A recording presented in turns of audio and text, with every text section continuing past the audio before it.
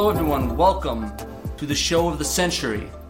Welcome to the Yu Yu Hakusho, the number one podcast in the land. I think we just got hijacked. Anyways, hello and welcome to the second episode of the Yu Yu Hakusho. Last time, we discussed juvenile delinquent Yusuke Urameshi's noble sacrifice to save... Let me start that over. I just realized I didn't describe what the fuck the show's about. What is the show about? You know, the show is actually a series rewatch of the anime Yu Yu Hakusho from 1992. Came to America in about 2001? 2002? I forget off the top of my head. But anyways, welcome. So, last time on the Yu Yu Hakusho, we discussed juvenile delinquent Yusuke Urameshi's noble sacrifice to save the life of a child in his trial by literal fire and subsequent resurrection by the bureaucracy of the Buddhist spirit world. Now, indebted to them, he will act as their detective and executor. How does anyone pronounce that word? Executor? Pokemon? Yeah. No, all right. It's not executor.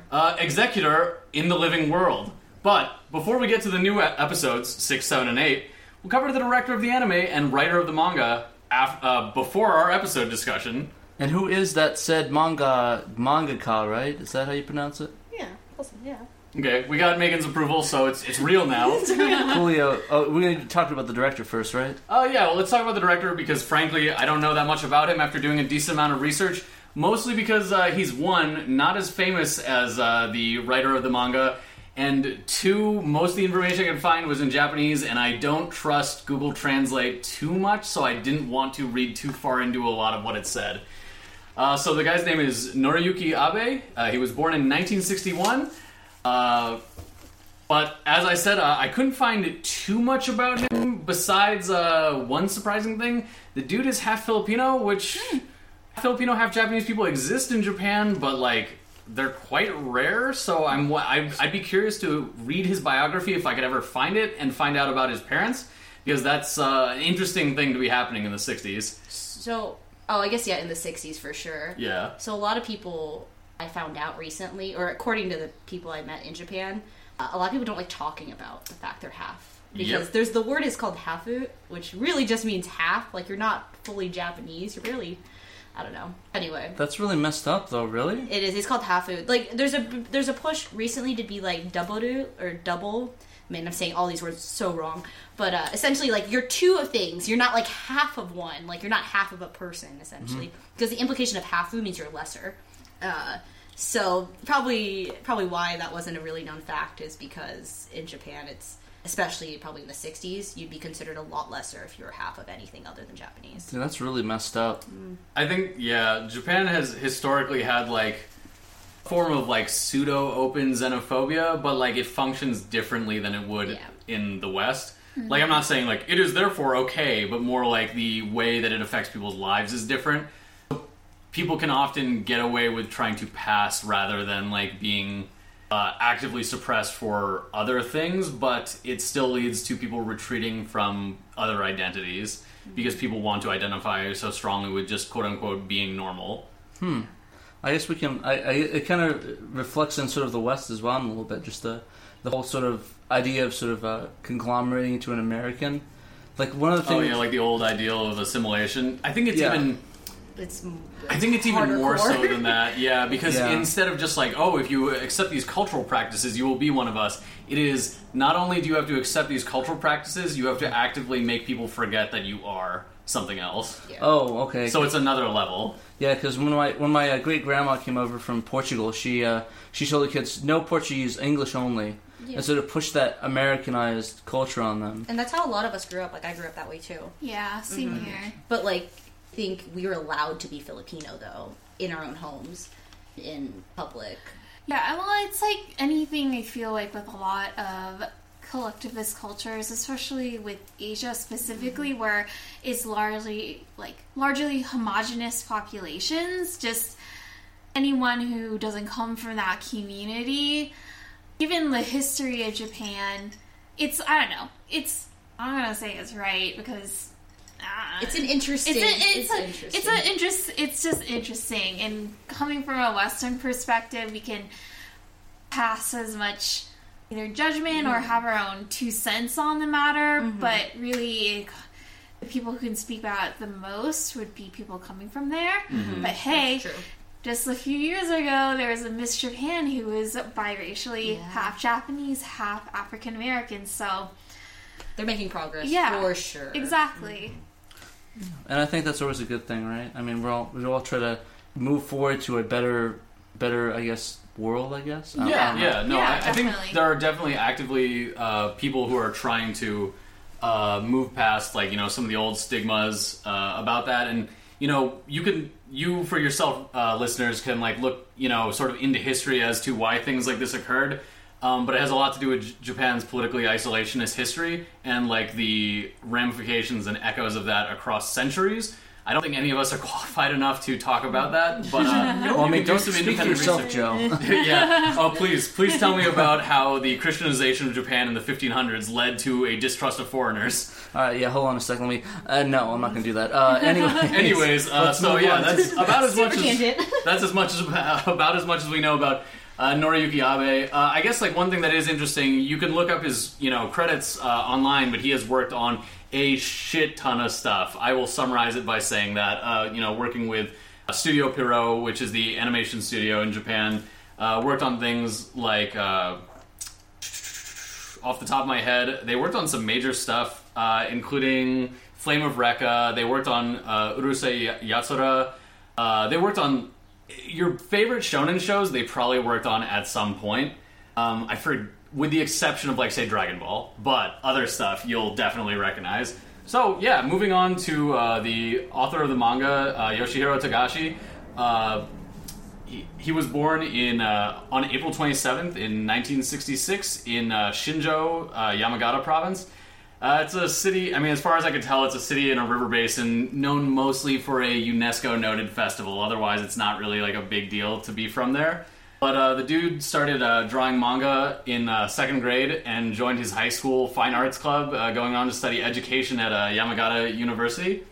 And from there, he wrote his first professional manga in 1985 at the age of 20, named, I'm probably going to totally mispronounce this, Butobi Straight, winning the Tezuka Award for New Mangaka, aka manga authors. From what little I could tell about it, it's about a delinquent who plays baseball and someone tries to frame him to get him kicked out of the school or team. I'm not sure. Sounds like... I was going to say, boy, does that sound familiar. Yeah, it sounds really familiar. It's very weird. But he followed this up with Jura no Miduki. Hey, Megan, do you want to pronounce some of these names? Jura no Miduki. Yeah, wait, what line is that on? I can't see it.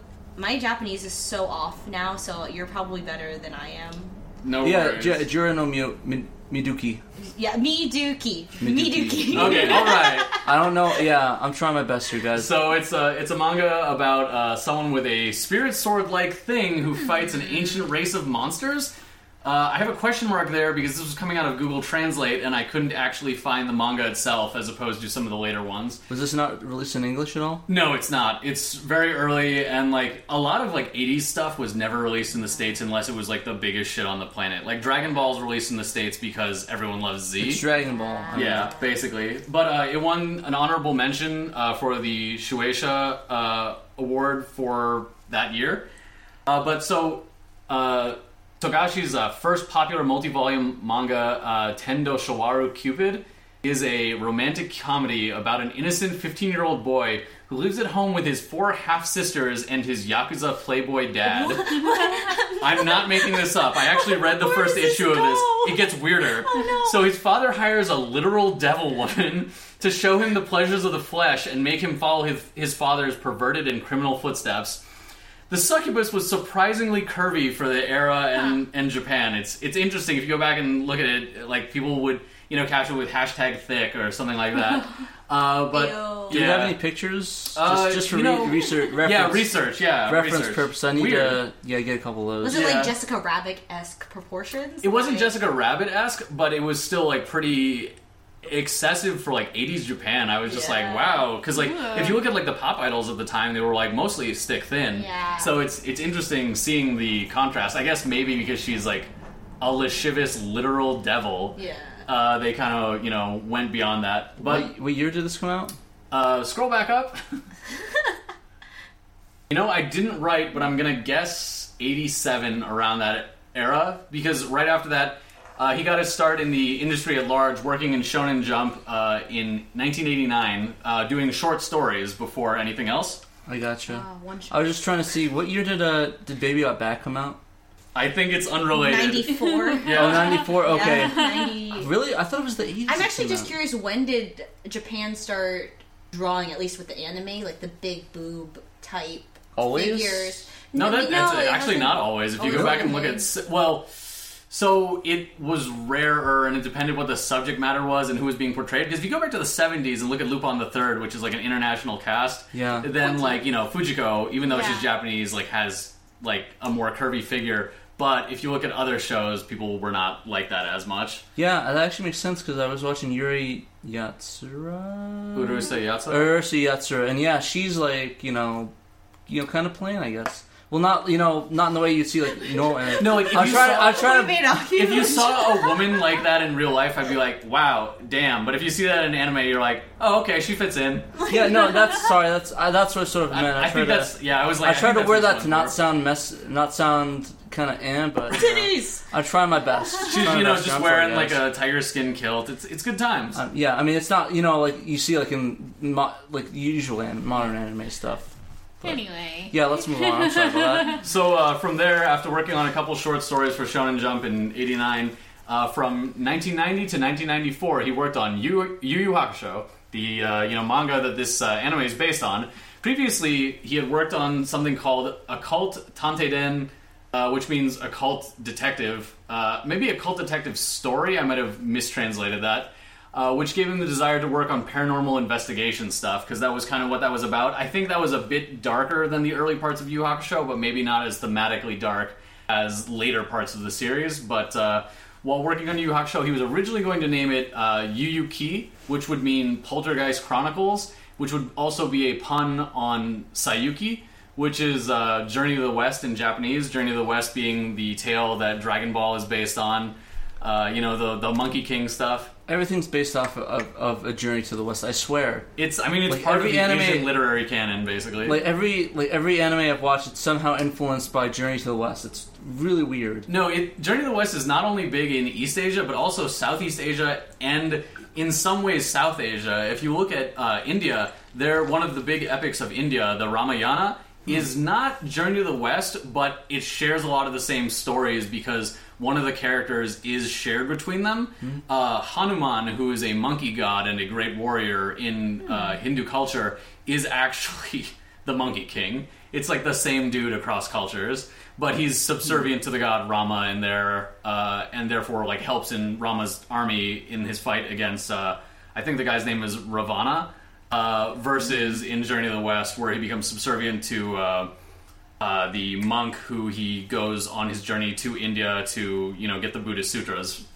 But yeah, that's kind of the background on that. But the reason he didn't name it Yu Yu Ki is because apparently there was another popular manga at the time that had a very similar title, so to avoid brand confusion, he changed the Chronicles part to Report, making it Poltergeist Report or Yu Yu Hakusho.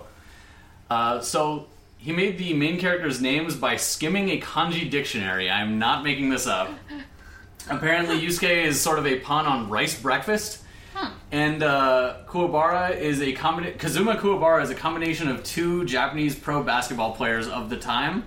Additionally, it kind of gave cool symbolism because in Japan, the mulberry tree, which is what Kuwabara means, is like sort of seen as a symbol of like moral uprightness and determination, and also warding off lightning strikes. But that's a tale for another time. That surprisingly does get used during the series.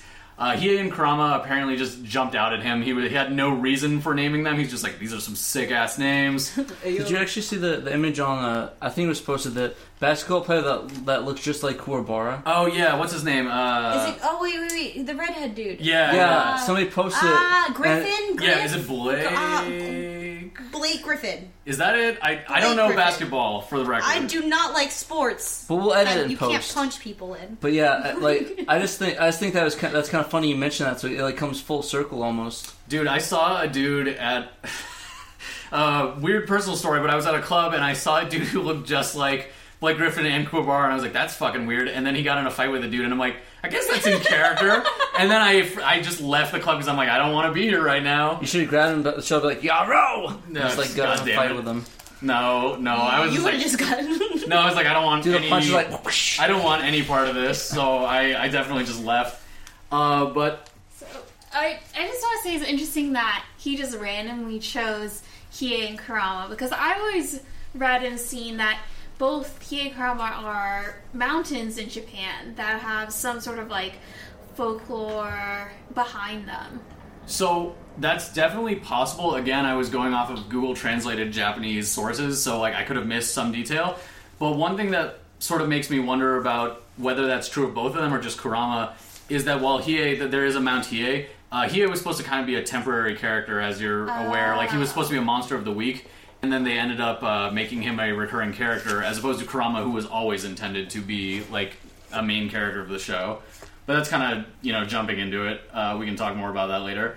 But apparently the tonal and subject matter shift of the show from the beginning to the Dark Tournament art was pre-planned, which was something that was actually surprising to me. Like, on reading that, I was kind of blown away, because it always, on seeing it before, it always struck me as like, this should just happened, I guess. But according to him, like, that shift was planned. The next saga after that, the Chapter Black, that was not planned, and it was just kind of where he was going.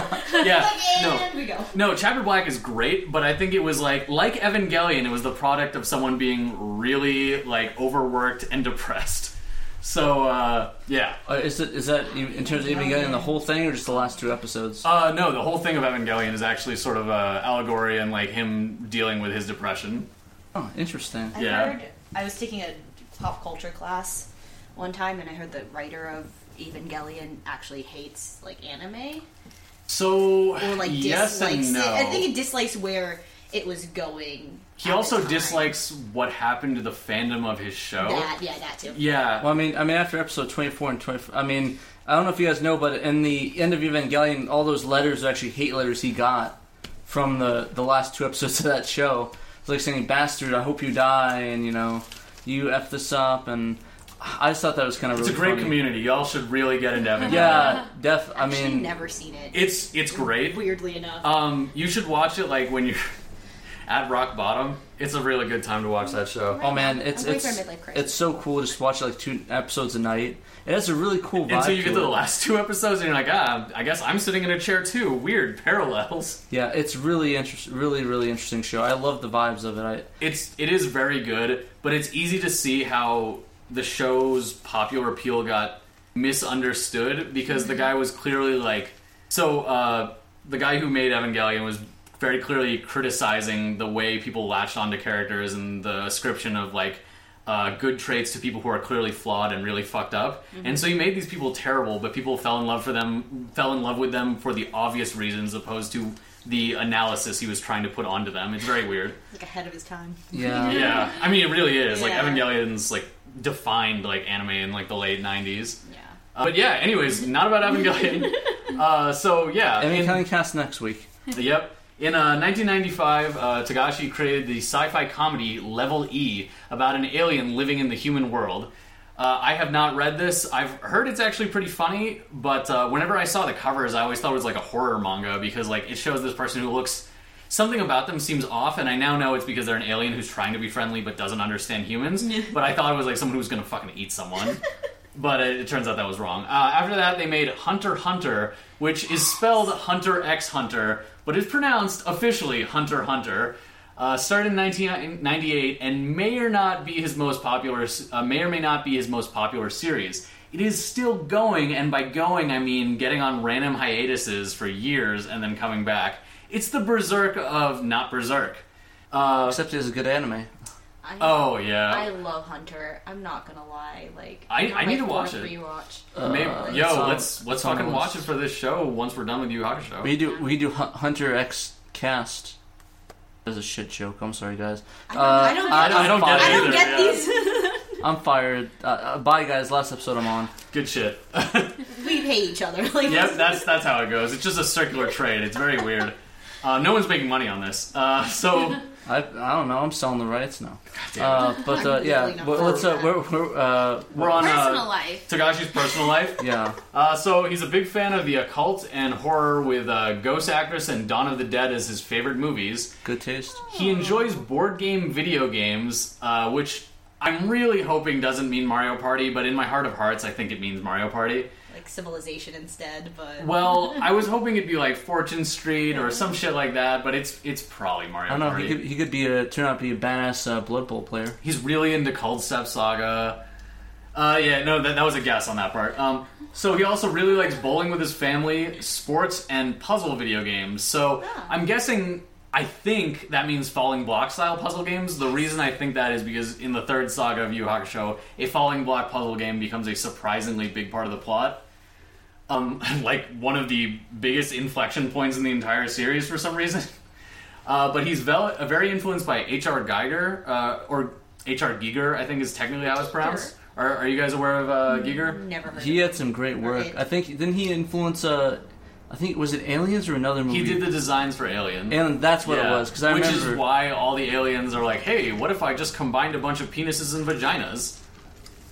Great movie though. We got to say, best movie I've ever What watched. is this like original works? Was it pretty much doing the alien design? Yeah, he also has a bunch of he was also just did I guess art for art's sake as well. So you can get weird prints of him just it's a female form, but she has a chainsaw for a hand dick, I guess. H.R. Geiger looks a little... Is that guy still alive? I'm pretty No, sure he died recently in a very weird way, actually. Oh, I didn't know he passed away recently. No, and according to all accounts, he was a very nice guy. He was just very weird. His art's All really geniuses cool. are weird. Yeah, his art is really cool, but it's also terrifying. But if you see parts of the later parts of Yu Yu Hakusho, you definitely just see random influences of Giger. Like one of the tournament stadiums is just that's an alien pod, and just shit like that. Oh. You'll notice puts it. everything in perspective. It's why does this look like garlic plus an anus? Oh, H.R. Giger. Just yell, Garlic anus. H.R. Giger. Yeah. That should be our new hashtag or episode Nope. name. Oh, H.R. Giger or the garlic part? Garlic anus. No, just garlic. anus? That's my password for my Wi-Fi. Y'all know now. Sweet. But in addition to that, he's good friends with Masashi Kishimoto of Naruto fame, and is explicitly an influence on Rurouni Kenshin's Nobuhiro Watsuki and Pink Hanamori. I don't remember who that is, but it was just mentioned everywhere. So his younger brother is also a mangaka, but is much less famous and apparently did a bunch of Ero dojins, so hentai stuff. Heyo, wait, maybe I've seen Hey, you gotta make your living somehow. Yeah, I don't know. I'm sure he has a cult following. BL stuff or I don't think it's BL stuff. I think it's hardcore straight stuff. Yeah. But I haven't looked into it. Maybe that will be an episode of this show. On the note of his marriage... So that made us officially explicit. I'm gonna mark that on there. Not. On a note of his marriage with Naoko Takeuchi, who is the creator of Sailor Moon, they were married in 1999, but were introduced at a party in 1997 by mangaka Kazushi Hagiwara, the creator of Bastard. Takeuchi remembers it slightly differently, stating that Megumi Ogata of Kurama and Sailor Uranus and Cardcaptors UA fame arranged their meeting. Takeuchi helped him with the screen toning of Hunter x Hunter Volume 1, but quit due to the demanding nature of the schedule and her own work. They have a son who was born in 2001, nicknamed Petit Oji, aka Little Prince. Oh, yeah. And in 2009 had a child, the gender of whom they have not disclosed. So I guess they're pretty private about their lives, even though they're both two of the most famous people in Japan. Sense. I mean, you want them to go to school, you don't want to be bugged. Hey, can I get an autograph from your dad, or can you get an autograph from your mom? But see, I feel probably it popular wouldn't with the be, ladies, though. I feel it wouldn't be the kids who would be asking. I feel at this point it would be their parents. Oh, that makes sense. Yeah, Based on the generational gap, they'd be like, "Yo, can you ask your friend, your whatever." teacher's like, here, can you sign the Sailor Moon thing? You know what's kind of interesting? Just kind of a random offshoot, but things that are really big here, certain animes that are super big here, as big in Japan as I ever think they would. Which are you thinking of? I'm thinking of I don't remember what it was. I mean, Fullmetal Alchemist was pretty big. Yeah, I was just saying I could not say. huge I there. could not say the actual Japanese title. Like it's a long title. Hagane no Rekenjutsushi? Yep, couldn't say it. I couldn't remember it, but I can't remember. But I'm thinking like maybe Yu Yu Hakusho was that big in Japan at the time. Yeah, right? it hasn't stayed as popular the way like Dragon Ball Z has, because like they tread similar territory. So because of that, it's like, well, one of these will win out as the one from the 90s people care about. Yeah, I kind of think of it like in terms of Dragon Ball is like the Star Wars, and Yu Yu Hakusho is kind of like maybe Indiana Jones, perhaps.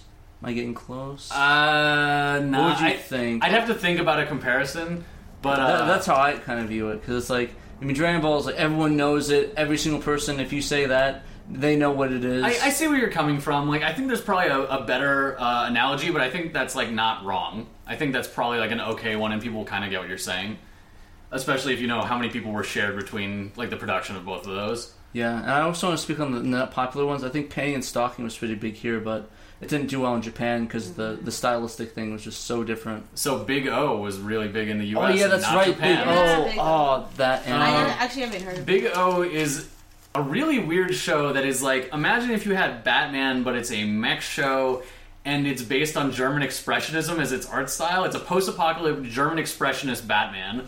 Not saying that would do well in Japan. It did pretty well here in the Yeah, US. it did really well in the U.S. to the point where they ordered a second season for the U.S. only. Yeah, I think the same thing happened with Yu-Gi-Oh! Actually, with Dungeon Dice Monsters. The 4Kids actually ordered it's kind of different. Actually ordered Dungeon Dice Monsters for the U.S. and then it got dubbed later in Japanese, which I thought was kind of cool. That's interesting. That one, I think, Fooly Cooly was actually, I think that was ordered from Adult Swim too, because Gainax doesn't usually do stuff more. Oh, you mean the second season of... second and third one, I think Adult Swim was like, yeah, we want that this. makes sense, because otherwise I was like, I don't know why they came back to this, because FLCL was, like, done. Yeah, Gainax is, like, notorious for, like, okay, short run, that's it, no more. So, now that we've gone on, like, 10 trillion tangents, some of which are definitely my fault, let's actually get to the episode synopsis. So, the episodes we're covering today are 6, 7, and 8. We told you last week that we were going to cover more, but we decided that we want to keep these more thematically or story-wise consistent, and we'll sort of adjust the amount of episodes we watch depending on what's coming up next and like what's going on in the story. And if there's an episode that's short in terms of episodes, we'll try to include more background information to just fit it in at a better time instead of having whole episodes devoted to that. Today, episode 6, Three Monsters, aka the Three Yokai, Hiei, Kurama, and Goki. Originally aired in Japan on November 14th, 1992, and in the US, March 30th, 2002. Oh, jeez. Yeah, I didn't realize it was that late. Yeah, it was 10 years apart. The way I remember this is, I remember watching Yu Yu Hakusho and G Gundam when I was fucking playing Tony Hawk's Pro Skater 2 and going to bar mitzvahs because I was in 7th grade. Wait, oh man, So you went to I don't bar want to tell you mitzvahs? how old I am. Lucky. I'm like a quarter Jewish, and like I was Really? raised. Yeah, so I was actually raised Jewish, so I went to a lot of bar mitzvahs. I only went super to one. related. I had a lot of fun on it. I'm super upset I never went to a bar mitzvah. I think I'm a little old now. If it helps, I've never been to a kinsei. I've also never been to Kinsey. Oh yeah, I guess you were in Scottsdale. Yeah, I went to a all girls Catholics, or not all girls, a Catholic school. So like, no one invited me to their cultural things. I was just say all girls are like living in an anime now. So, so in this episode, Koenma reveals to Yusuke that he is a spirit detective and must use his own unique abilities to battle demons and other threats to the living world. Koenma additionally gives Yusuke a mission to recover 3 artifacts stolen by master thieves of the spirit world. Yusuke first encounters Goki, the first thief who possesses the Orb of Bast, an artifact that enables the user to steal human souls, especially those of children. Goki proves to be much stronger than Yusuke, threatening to eat him alive. I'd say that's pretty accurate. There's maybe some small differences in the Japanese version, but we'll get to those. Mm-hmm. So the episode starts with the 3 thieves breaking into just a vault in the spirit realm. Mm-hmm. It's sort of drawn in the same style as when you saw earlier Yusuke going to the spirit realm. And you just see the silhouettes of them. It's very anime, you see the silhouettes of the villains before you ever see them. That's kind of like a standard shonen trope. But it goes back to the human world, and Atsuko, Yusuke's mom, wakes Yusuke up to check if he's still alive. Yeah, and she's really worried. That's fair. Yeah. That's like an actual honest reaction for. I think she did it for like. Didn't she keep doing it for like weeks on end though? Yeah, no. He's like getting real tired. Yusuke commented like, "Mom, this is like the millionth time you've fucking done this." Apparently, so in the U.S. version, she remarks that she had a dream that Yusuke chose to leave because of her. But this isn't said in the Japanese version. So it just kind of builds this idea of, like, even though she's a shitty mom, she still has some guilt about this stuff. But, so, Yusuke deciding, like, I can't fucking go back to sleep. I might as well, head towards school. So on the way there, two school kids are talking about a pen that one of them got from his uncle, which is, like, a nice, custom-made fountain pen, which that's a much bigger deal in Japan than it is in the U.S. Like, fountain pens and, like, pens and ink are just a big fucking deal over there for various cultural reasons, like being really into crafts and paper craft and inking and stuff is a big thing. So these kids are like, oh shit, it's really good that Yusuke's not around because he'd fucking steal it. And he comes back and he's like, hey, what's going on, guys? Yeah, Yusuke shows up right behind them, surprises the shit out of them, which is kind of the theme of a lot of this episode. But he gets to school and everyone is freaked out that he's alive, which, we all expected that. No one fucking does anything about it. They're just like, well, we all literally went to your funeral and saw your dead body, but I guess this is a thing we can do and be okay with. Yeah, I wanted to bring that up last episode when, like, I was surprised Yusuke didn't, like, even tell, like Kuwabara or anything. It's like, oh, hey, by the way, I'm alive, even though I used your body, like, 50 times and you were crying over my funeral. Hey, how's it going, guys? Here, let me save your cat. Maybe. And it's like... Maybe he's chalking up, oh, you're a Meshi, that guy. Yeah. Oh, he's done shit like this before. It's like, no, he hasn't. It's like, Resurrections are a normal thing, guys. Yeah. Come on, Japan. Remember Death Bob last year?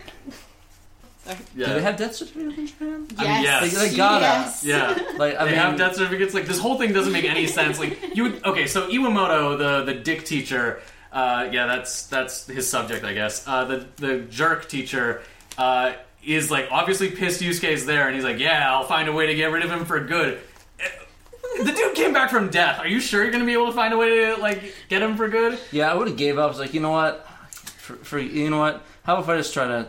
I'll just tutor him or something. Yeah, it's just like, maybe I'll just try to make him into a good student instead. Nah. But it's a 90s anime, so he's like, I'll fuck him again, I guess. Gross. No, not what I meant. But anyways, Yusuke, being Yusuke, skips gym because even though he's kind of like... I guess you could describe him as, like, naturally athletic, he does not like sports unless it's, like, martial arts. And I think that fits with a couple people in this room. Liking martial arts, but not sports. Absolutely. Yeah, me and Megan. But he has a flashback about having received, quote-unquote, the psychic spyglass, aka the Reito lens, from... I almost said Kagome, but from Botan. Wow. That would have been really weird. But I want to watch that crossover. No, you don't. Holly, I love Inuyasha. Sit, dog. But yeah, so Simple. Botan gave him the psychic spyglass, which allows a limited form of X-ray vision, which he... Obviously, it's an anime, it's the 90s. He immediately tries to see through Botan's clothes. She hits him with her oar. But what's interesting about this is he never does this to anyone again. And I've been hypothesizing reasons for this. Like, one, it appears that it requires energy to use, because when he does use it, he only sees, like, limited patches of, X-ray vision, and so therefore I think it's the application of spirit energy. But also, I think they don't try to build Yusuke as a character who is, like, perverted in the way either Master Roshi is, or the way, like, Naruto is. He's just regular perverted. Yeah, he's like Like a perverted in the casual way. pervert. Yeah, he's like perverted in the way like an actual teen boy is, as opposed to like a sex criminal, like the way Naruto is. Oh shit. Yeah, he needs to be on some sort of list. But anyways, so he's like, oh yeah, I wonder what this foreshadowing is gonna mean. But just as this is happening. He comes back to class, and all the kids think he fucking stole like the fountain pen because it's mysteriously gone, and everyone just flinging accusations at him. Iwamoto shows up, and of course he's like, "I know you fucking stole it." Starts beating him in like some back room because I don't know if this is true today, but at least in Japan at the time, it was definitely okay for teachers to like to some degree lay hands on kids. Technically, I think it was only on guys, but I think that was probably like not an explicit thing. It was more like hey, this is a cultural norm in a fucked up way. We use the paddle in the States a little bit more civilized.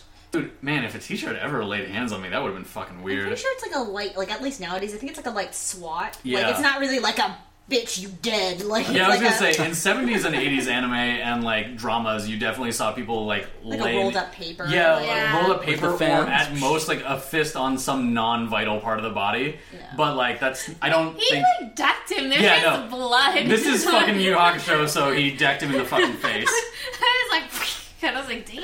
Forgot about that. I don't remember this. Yeah. Yeah, it's a bit concerning, especially because, like, yo, let's be real. Iwamoto's a huge fucking dude, so for whatever reason. There's no functional reason for him to be. He's, like, a big fucking dude for some reason. He's anime villain. He Yeah. needs to be this. That's true. And then like Koenma, I guess Koenma comes up and is like Zavaldo and like Yeah, freezes he everything. freezes time for some reason and explains, like, oh, Yusuke, if you want to prove your innocence, use the fucking psychic spyglass. So, foreshadowing complete.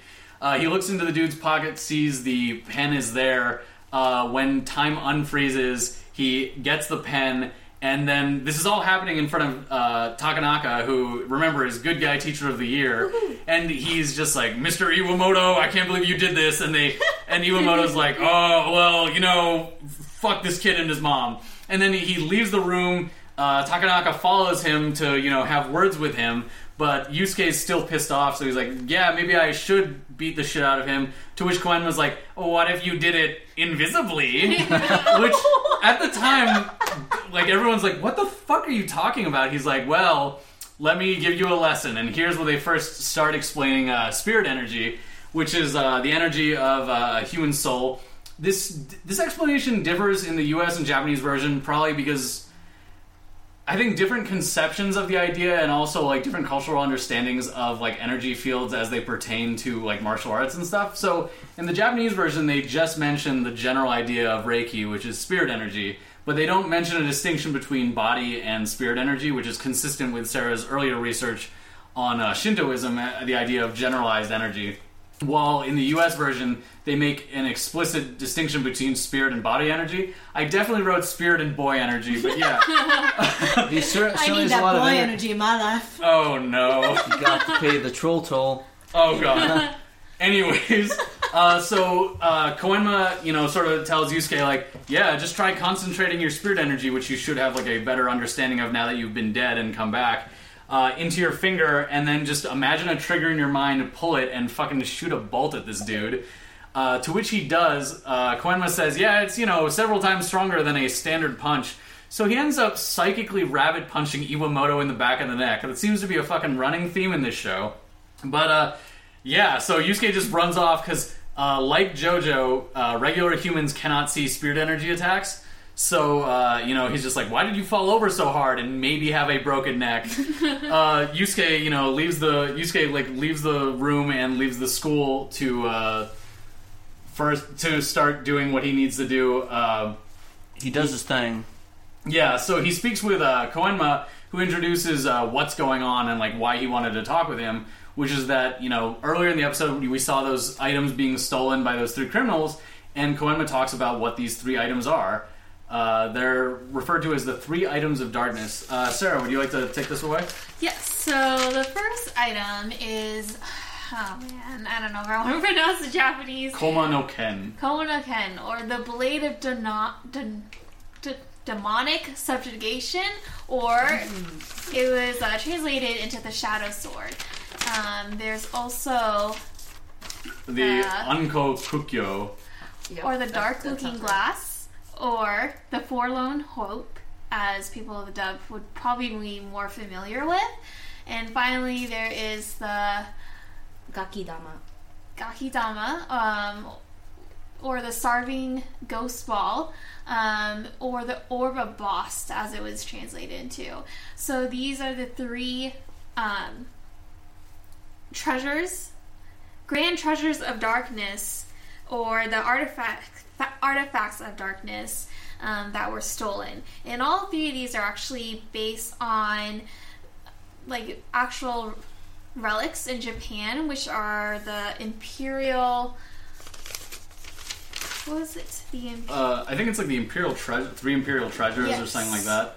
And so... Oh yeah, the Imperial Regalia of Japan. Imperial Regalia of Japan. So these are legendary relics that are very important to the Japanese history that they do exist, but their location is unknown, or at least not disclosed. Yeah, it's kept secret for... It's used during the coronation ceremonies of emperors, so they don't want these ever being stolen. And so, like, they all represent a different virtue. So the sword is based off the sword of Kusanagi, which has the virtue of valor. The forlorn hope is based off the mirror Yata no Kagami, and it represents wisdom. And the orb is based off the jewel Yasakani no Magatama, which represents benevolence. And these were all supposedly brought by the... I'm sorry, guys. I don't know how to pronounce Japanese. Mikoto. Yeah, that's right. So, the legendary ancestor of the Japanese imperial line, when his grandmother, the sun goddess... Amaterasu? Yeah. Sent him to pacify Japan. So, the mirror and the jewel were used to lure out... the sun goddess. Just anytime you need a word, just this part's gonna get bad. Sun goddess from her cave. She was hiding there from her brother. Is that Oh? Yeah, I think that's Susanoo no Mikoto. And the sword was from the inside the body of an Orochi and was given to the sun goddess as an attempt to apologize.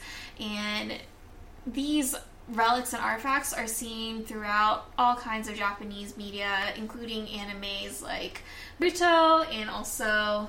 the video game series The King of Fighters, where the three initial main characters are based on the people who guard the relics, like family lines up into the 1990s. As in Terry and stuff? Or? No. So Kyo Kusanagi is obviously their family keeps the sword of Kusanagi. Yeah. And then Iori Yagami, his family was apparently an offshoot of the Yasakani line, and so they became the Yagami family when they decided to corrupt the jewel and make it into this thing that was able to summon the powers of the Orochi. Because spoilers, but King of Fighters' original plot is to resurrect the 8-headed demon serpent, the Orochi, as a god on Earth.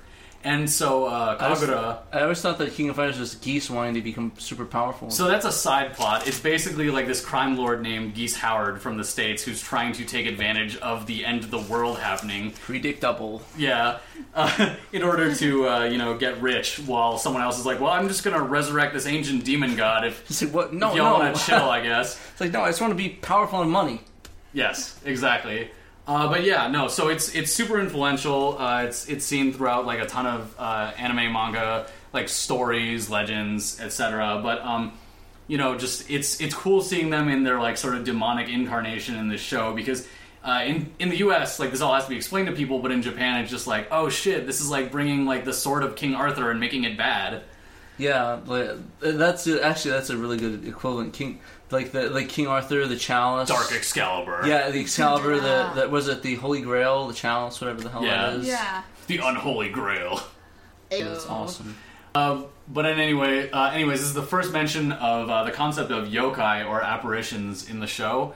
I guess, like, Sarah, do you feel like now would be a good time to explain sort of like yokai or? Yeah, so I feel this is like basically yokai or demons will basically surround like the entire show. Like I feel like this is definitely like a huge pivotal point of like what the show is going to be about now. And so when Yusuke is trying to look for the thieves, he's just, chilling on a bench, and then suddenly he has like the sky turns all red and he has this foreboding feeling, and he sees this kid just suddenly collapse, and he sees his soul from the kid leave this kid's body. He follows it through a really sketchy part of town. Like, there's just like a whole bunch of like adults just like standing in the corners looking all mad and angry. If you want to know how bad this part of town is, there's a broken tire there that says "bad year" on it. Ooh, fucking edgy. That's not how you know it's bad. That's a good year. No, it legitimately said "bad year" on it. I like rewound. I'm like, what the fuck? So can we officially rename was it Goki, right? Yeah. Can we name him the Nightman? No. So, Sorry, Joe, you're She just like, finally got no. so he's like skimming the crowd to see like who out of these sketchy assholes is gonna be the bad guy. Then he looks at Goki. Takes a second. Takes a second, and then he sees horns, and he's like, "That's not normal." I think he literally says, "Yeah, that's not normal." Yeah, like, that's weird. That's weird. The soul was normal, but when he saw the horns, like, yeah, it's not normal now. Yeah. And he confirms it by using the psychic spyglass, and he looks to find the Orba boss inside Goki's pocket. So after this, it transitions to a scene where Koenma is getting a docket on the 3 criminals from some of his underlings who, throughout the show, kind of do research for him. So I guess like one of the Oni or ogres passes him one and like starts presenting it. He mentions that Hiei and Kurama, there's no fucking info, so why is he even doing this? Except that Hiei's a brutal dude, but that they don't really know much about him, and that Kurama, they have literally nothing on the guy. But Goki is just a known standard criminal who has killed his last 10 or 12 pursuers, depending on the dub or the original. So he's just like a regular thug that they got who is just like the muscle of it. Because, spoilers, but Kurama and Hiei could easily take the dude out, but it's just nice to have him as a lackey when he's unaware that he's a lackey. And it's revealed that Yusuke only has a week to get back these artifacts before Yama or King Enma comes back from his vacation. Because I guess gods take vacations. Where does he go? Heaven. He's there.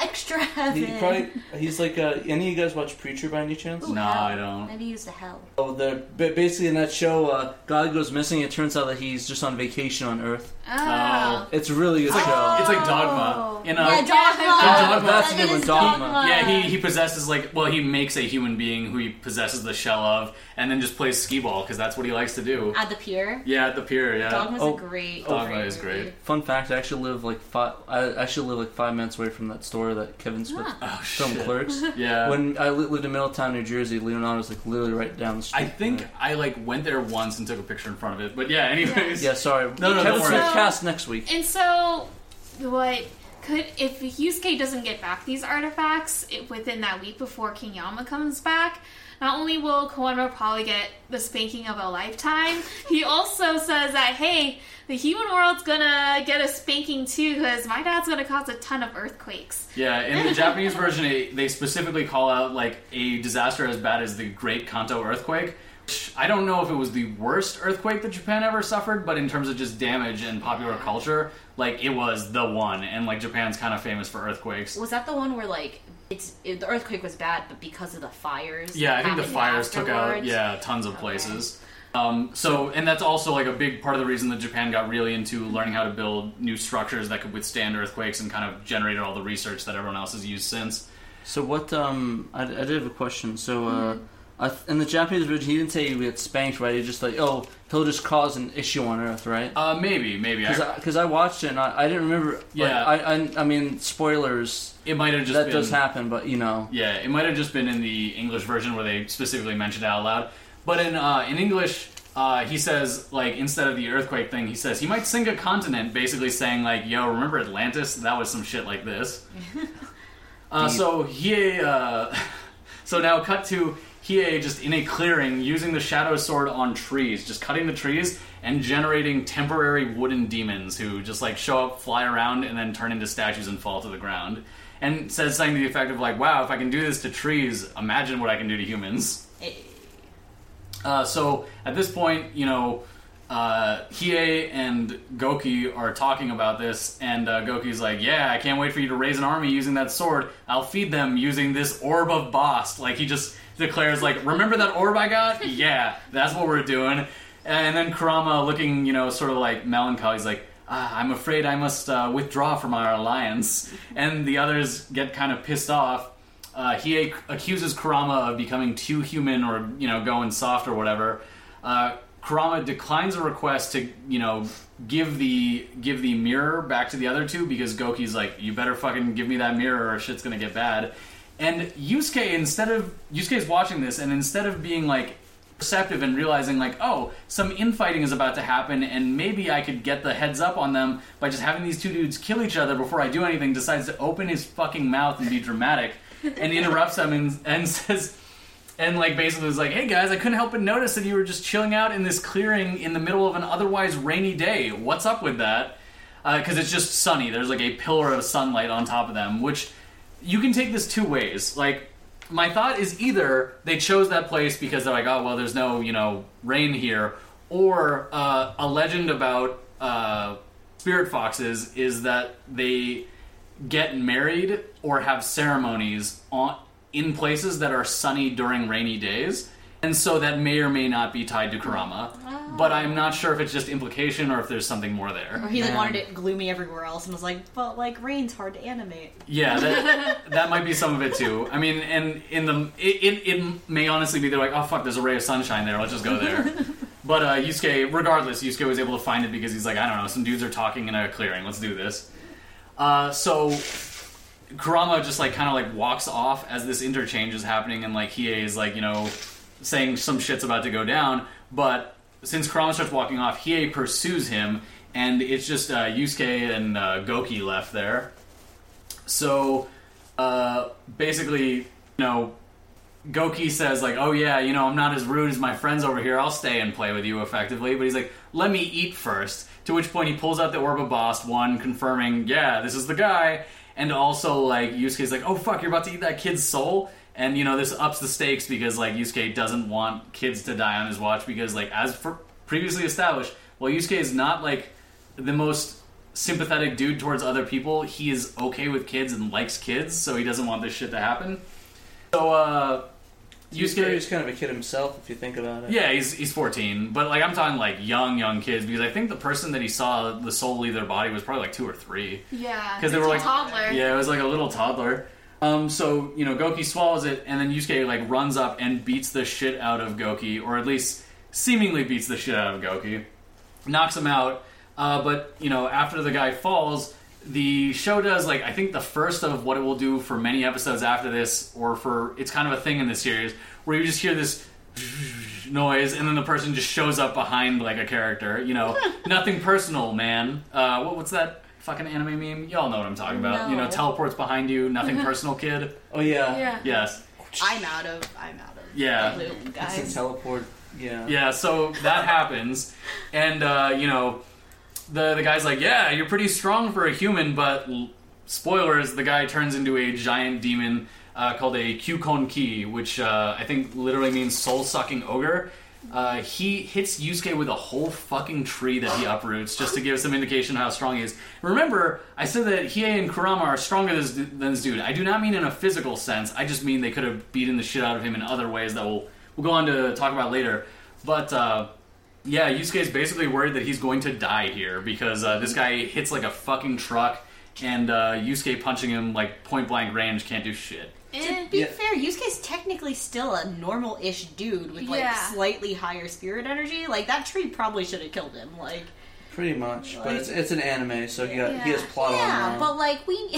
So Yusuke has plot armor, but it sort of gets justified later in the series. Okay. Yeah, in a way that a lot of the implausible stuff early on makes a lot more sense once you get to later in the show. But up to this point, all he's really, all the people that he's fought were either, other teenagers or, in some instance, random full-grown adults, yeah. Yeah, but they're not ogres. Well, yeah, they're not a fucking ogre. Well, to be fair, when I said he hits him with a whole tree, I think he hits him with the branches part of the tree, as opposed to, the trunk. Yeah, if he hit him with the trunk, he should probably be fucking dead. See, because I don't remember this part where he actually gets hit by a tree, so I was like, oh, a whole tree. I think he hits him with the branches, so that would still really suck, and should probably put most people out of commission, but it's possible you would survive. Okay. Also, I don't know if it was just me, but I totally got Fist of the North Star vibes when the demon transformed, and his shirt was ripping and is getting bigger and bigger. Oh yeah, it was. I was expecting Omayo Shindiru. Yeah, it was very, 80s anime was full of shit like that. So I'm really behind on the times on memes. What the fuck is that from? Fist of the North Star, that's when Kenshiro, he does the what? It's a show that's basically imagine if Bruce Lee was the main character of Mad Max. Yeah, perfect. See, I don't know why I thought it was from like JoJo's Bizarre Adventure. So, I because mean, they're all both- really buff. Both dudes fighting JoJo people. and Berserk basically started as Fist of the North Star fanfiction, Oh. and then differentiated. So like the funny stuff and the not Yeah. so funny Yeah, stuff. well, actually, wait. Let me take that back. Berserk did not start as Fist of the North Star fanfiction, but he did like the style of how it was drawn. But JoJo straight up started as Fist of the North Star Well, fanfiction. yeah, So as it's like Twilight the and first part. 50 Shades of Grey. Exactly, Like, that's how yeah. that- Except less okay. sexy. Yeah. So going back to think. Yu Yu Hakusho, this I feel like is like the first time that Yusuke actually sees the big bad demons. Because before, when you look at it, we actually do see ogres working for Juanma, George. And this is the first time that we see an ogre that's bad. And it's interesting because they're both color coded. Have you guys ever like heard of like the red oni, blue oni Yeah. trope? So blue onis are usually associated with observance of authority, calm, wisdom, while red onis are usually associated with wildness, defiance, rebellion. So it's usually a way to compare two characters that are usually either in a rivalry, except in this case, really not so much. But it does have good imagery for people who are familiar with those tropes in order to differentiate like the difference between like these different creatures that are now popping up. Because I was gonna say I'd be curious to see. So I think that's like a good point. I'd be curious to see if Kyuko and Ki are considered like oni though, because like you're mentioning oni and ogre and using them interchangeably, and like oftentimes I see a lot of Japanese creators or like mythologists like refer to oni and ogre as two separate things, but like separate but like related. But that oftentimes the ascription of like the Western idea of ogre gets put on both things. well, originally Oni was kind of like a catch-all for Yeah. demons, spirits, supernatural creatures, and over time it became A specific more, thing. yeah, specifically malevolent male monster ogre demons. Monster ogre Basically. demons. One of the few things that they're like explicitly related to are like the Keepers of Hell are supposed to explicitly be Oni as opposed to other things. Servant King Enma. Yeah, basically. That's like the one time where they're like seen as good things, and that's analogous to like Buddhism and Hinduism, where a lot of the evil creatures are seen as part of natural order when they are in the realm of hell and like torturing people. Is that, this might be really off topic, but like this specific creator in a lot of anime in general, but him specifically, I'm thinking of like bad guys sometimes aren't always just bad guys. Like the flexibility. Oh there. yeah. Like, Yeah. There's a lot of that in Yeah. this show. Unfortunately, Goki is none of those. Goki is Yeah, oh no, not Goki's Goki. Goki's not, a he's simple just an dude. asshole, Yeah, he's man. just a simple He's asshole. eating He's- kids' souls. he's the closest thing to like just like a thug. Like He's is the just, Raditz of the series. He's not even Raditz. Like Raditz, like Ooh, that's a burn. I was gonna say Raditz even like had like just like oh yeah they killed our people like we need to get revenge like even if I'm gonna do things really bad. Goki's like I don't know I like eating kids. I'm I mean, just you gotta hungry. admire that self-serviceness. Yeah, Like, he's- simple guy. Yeah, He simple sees dude. kids eat souls. It's good times. We'll be back after a short break. Just cue Hannibal Buress like shooting something or.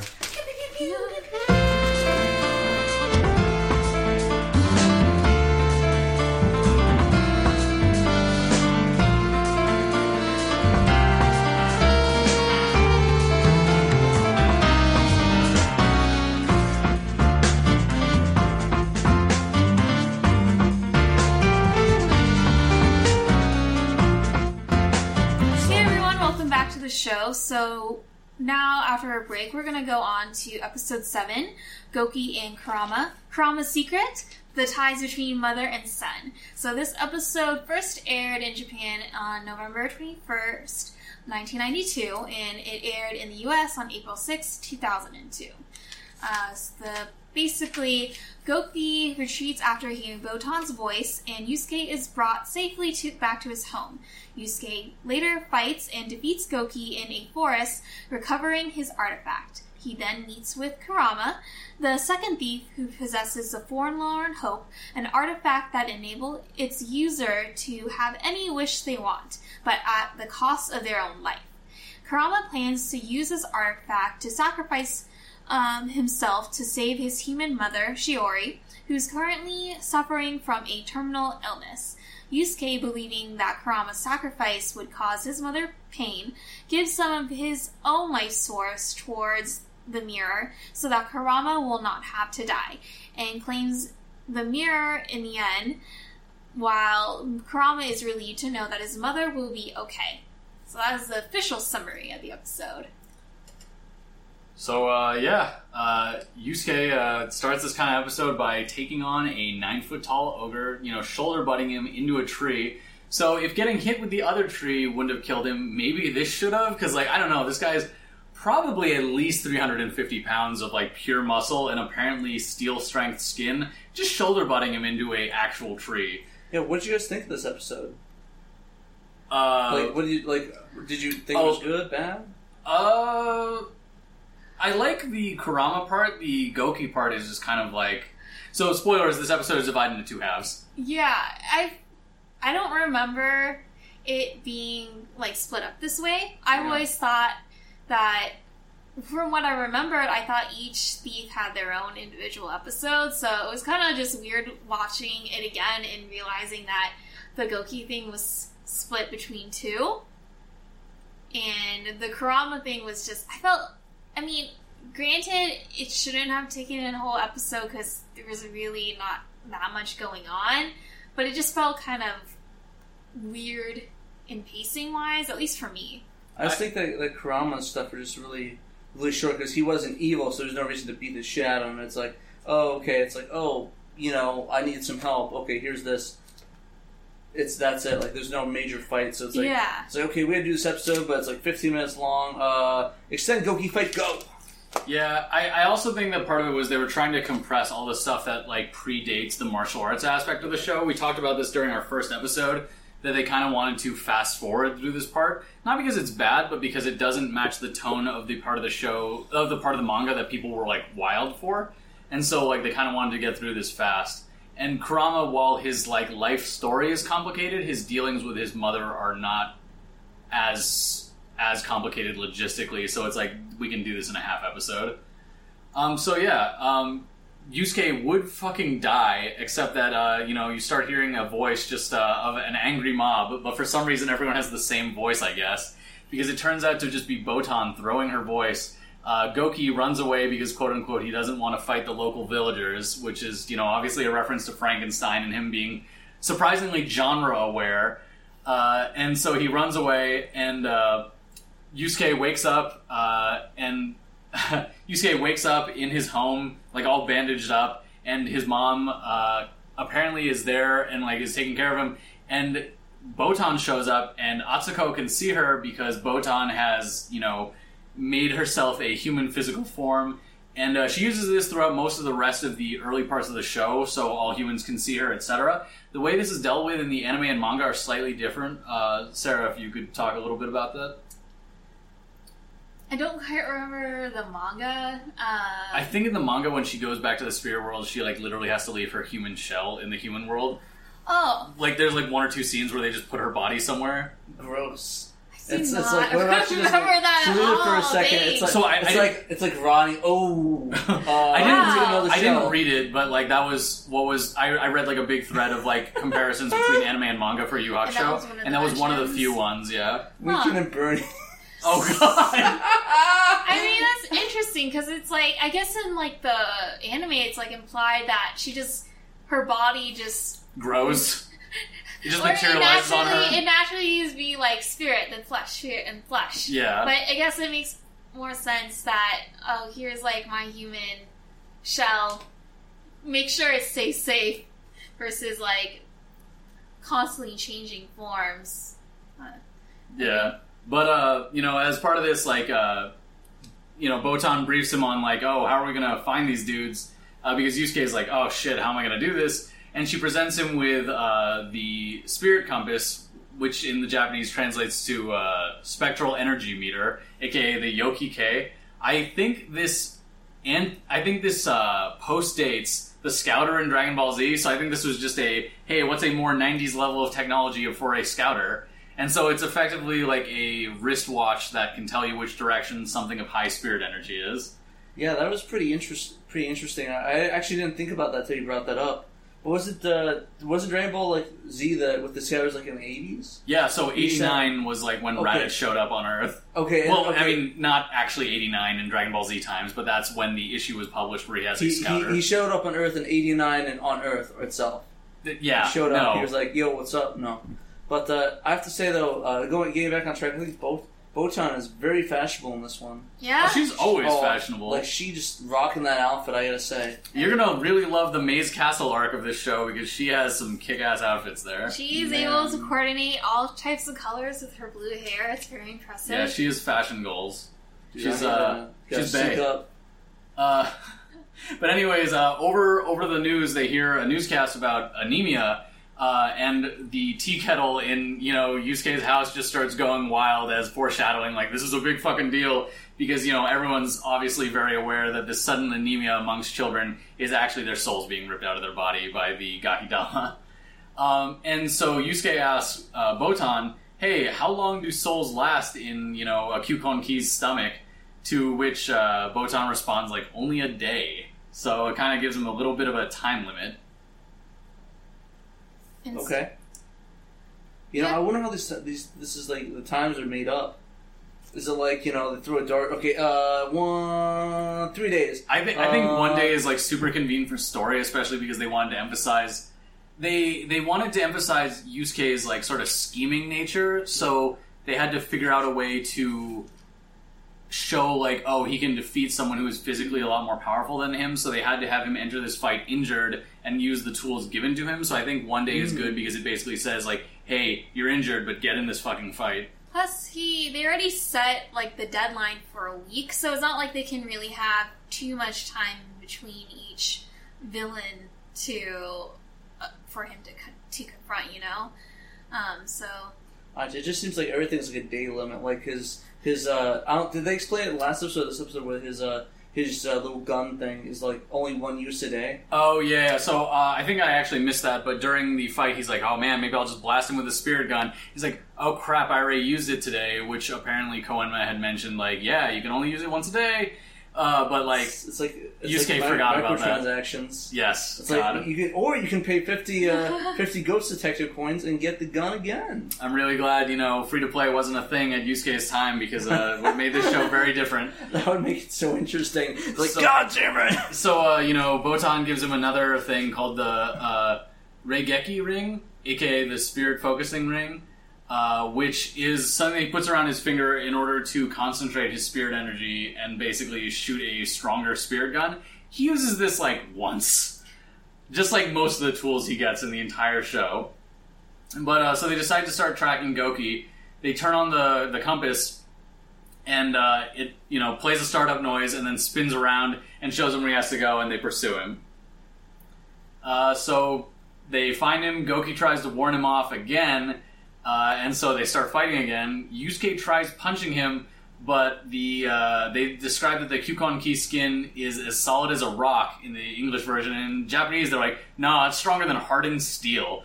Apparently I misspelled that. But Botan interferes for some reason and tries breaking a plank of wood over this dude's head who just said his skin is harder than steel. But did it work is the question. It distracted him. It distracts him for a second. So Yusuke kind of purposefully lets himself get grabbed in order to stick a large log into the guy's open mouth because he's about to eat him.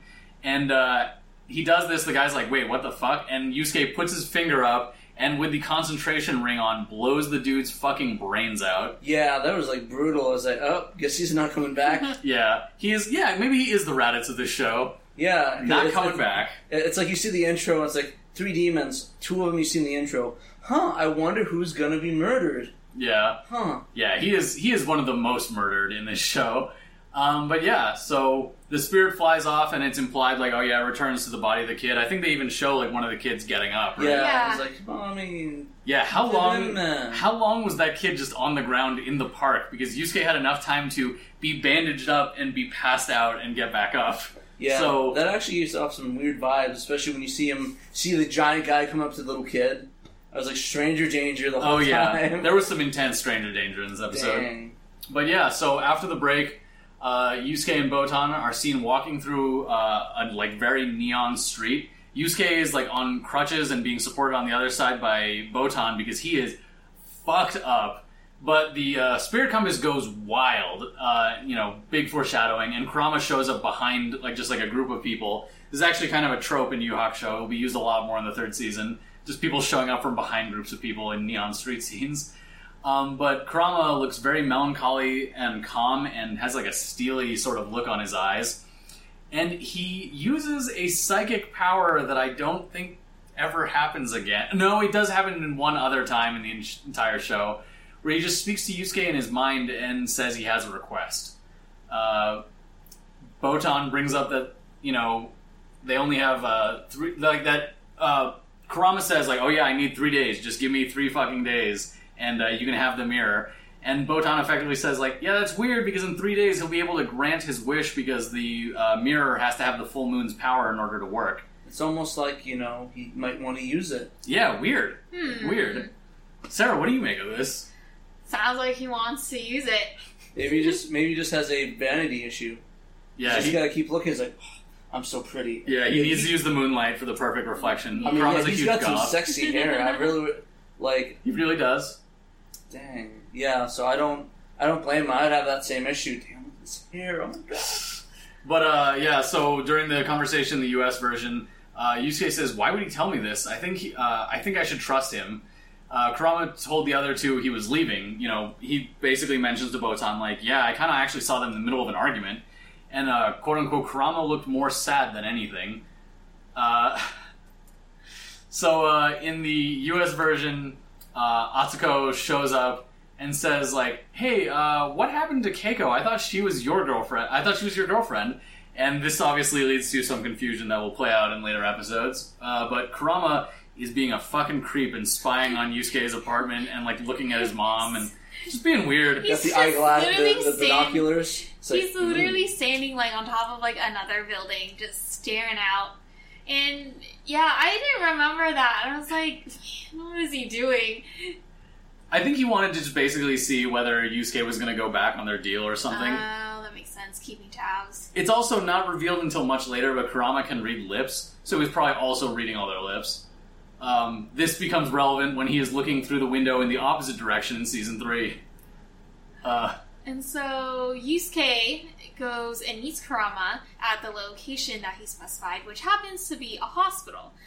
He's shocked to find that Kurama is actually called by a human name by a human mother, Suichi. His human name is Suichi, not Kurama. And very cute. It's a very cute name. So he learns that he sees the woman on the hospital bed and sees that she's terminally ill. And Yusuke and Kurama go up to the rooftop, and Kurama reveals his whole story. That basically he was once this great demon, a Yoko, or a fox demon, that was a great thief. He would steal all these treasures until one day a powerful hunter seriously injured him. And then he fled to the human world, and basically, I don't know if it's explicitly said that he possesses a human fetus without a soul or not. It's in the U.S. and Japanese versions they deal with it differently. In I forget which is which, but in one of them they're said to sort of cohabitate, and the other they're said to have combined. And I should really confirm which version says which, but the implications are very different. One is more Nail and Piccolo's fusion from Dragon Ball. The other was more Yugi and Yami's cohabitation in one body from Yu-Gi-Oh! No, I was thinking more Deep Space Nine with Dax. I actually haven't seen Deep Space Nine. Basically, there's these parasites. I forget what the name of the race are, but they're what's that called? The one that's not bad. The symbiosis. Yeah, it was a symbiote of sorts. Basically, the host would have all the memories and all the experiences of the actual parasite, and it'll have two different names. So the human was Jadzia, and each one would have the surname Dax. So, and there's another one little later on when spoilers. Jadzia dies, and she transforms the parasite to another person, and that also has all the memories of her and every past one. And it's really interesting. That's sort of the vibe I got, where it's like, oh, it's like a cohabitant thing, but very interesting stuff. I think it will be like you'll find out more as time goes on, because I think they kind of elaborated more in the future. Like, another thing that's interesting is you mentioned Kurama being very old, but like I think they say he's literally thousands of years old, Spirit foxes, while in Japanese mythology, are originally from Chinese mythology, and I think they explain that they gain like a tail for every, I forget if it's 100 or every 400 years they live or something. And the nine-tailed fox, as seen in like Naruto and the Pokemon Ninetales, are supposed to be like the oldest fox spirits who, are able to take human or humanoid form. And like Kurama's basically a modern incarnation of one of these. And so is Kurama technically a kitsune then? Yeah, he is a kitsune. Yeah, that's where I was confused. I wasn't sure because they didn't specify it as kitsune or not. I thought it was it's a spirit fox, so I just assumed it wasn't the same thing. What's interesting is the flashback they show is not from Kurama's perspective. It's a very impressionistic idea of what his past must have been like. I think oftentimes when they show the past, it's more like what the people around him could possibly conjecture based on what's shown, until they explicitly show Kurama's perspective on it, because I'll put it this way, the appearance of things will be different when you find out what really happened long ago. I gotcha, yeah, because that's really interesting. I was interested in the kitsune thing, because it's really interesting, because they're usually, the mythology, they're based on, they're always like tricky, they always play tricks, play pranks, or just like deceptive creatures of sorts. Right. Who's to say you're wrong? And it kind of ties into his whole story, because the way that Kurama approaches his relationship with his mother, even from the beginning, as we know, he says he owes her something. Yusuke explicitly asks him, like, hey, why are you literally going to through all this trouble for this human lady? And he's like, well, she's my mother.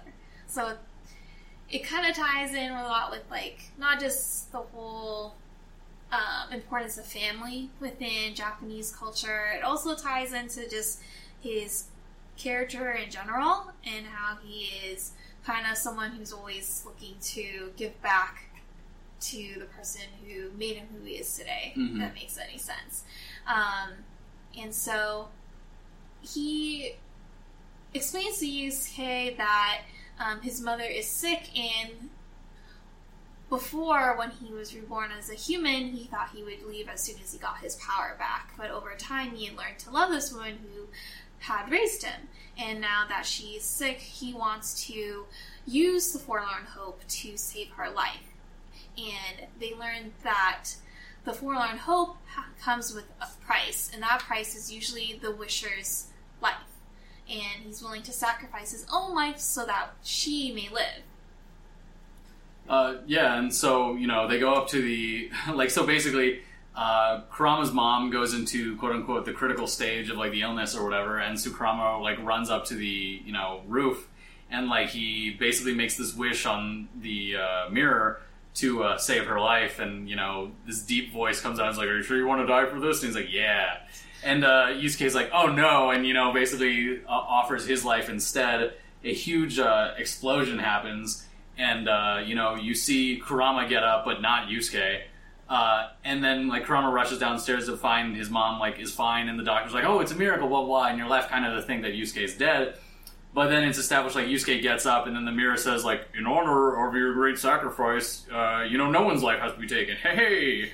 It kind of makes finger guns at him mentally. How convenient. Yeah, how plot convenient. It's funny because Yusuke, when he's jumping in to sacrifice his own life, he's just like, I can't let you do this. I've seen what pain moms go through when they see their kids killed, and later on he's like, oh man, I can't believe that worked. So one thing that's interesting is in the US version, he implies oh man, that was stupid because my mom would have been sad I was gone. But in the Japanese version, he says no such thing, because in the Japanese version, the way he phrases his wish to have life taken was that it would be a split between him and Kurama, which that can mean two things. Either they'd be diminished vitally for a couple days, or that half their lifespans would be taken. It's never clarified because the price is never paid. But it is an interesting difference in the two scripts. One thing, actually, in the Japanese one, I think it said, "Oh, Yusuke's giving his life," because the way when I watched it, the way I interpreted it was, "Oh, Yusuke gave his life," and that way it would take away his life, and Kurama would have his life, but he didn't realize that, and then he said afterwards, "Oh, I guess I'm kind of dumb because maybe I got it mixed up for the Japanese." No, one. it's possible. Honestly, I should probably just learn Japanese to get the authoritative on this, but at least in the localization that I saw, there was a different implication between the two scripts. I gotcha. Okay. One other thing I meant to say, this kind of ends the episode, to which, Koenma says, such children, about everyone, ha ha ha, dramatic irony. But one thing that was interesting in the episode that I don't think kind of got brought up is, at least in the Japanese version, Kurama mentioned that he, as Sarah brought up, that he had wanted to just stay long enough to get his powers back and basically go back to a life of crime. But it was less that he had come to love his mom over his life, and more at the age of 10, when she suddenly became terminally ill, everything changed for him and he suddenly cared about her, at least was the impression I got. And I'm wondering how much of this has to do with the idea of a guilt complex, because this will become very clear throughout the show, but Kurama has incredible guilt, because during his thousands of years of life before coming to the human world, he was not a good guy. Yeah.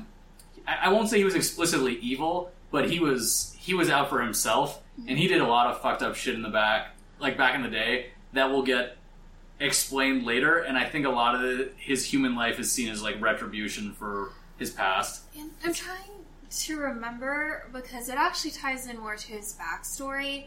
I remember clearly in the manga, they go into him as a kid. There's this scene where he's almost at age 10, so he almost has his powers back, and he's trying to just reach for something up on a shelf, and he causes a bull to break on the ground, and he's on a ladder and he's about to fall off, and his mother comes in and saves him, and in the process she gets her forearms all cut up and stuff.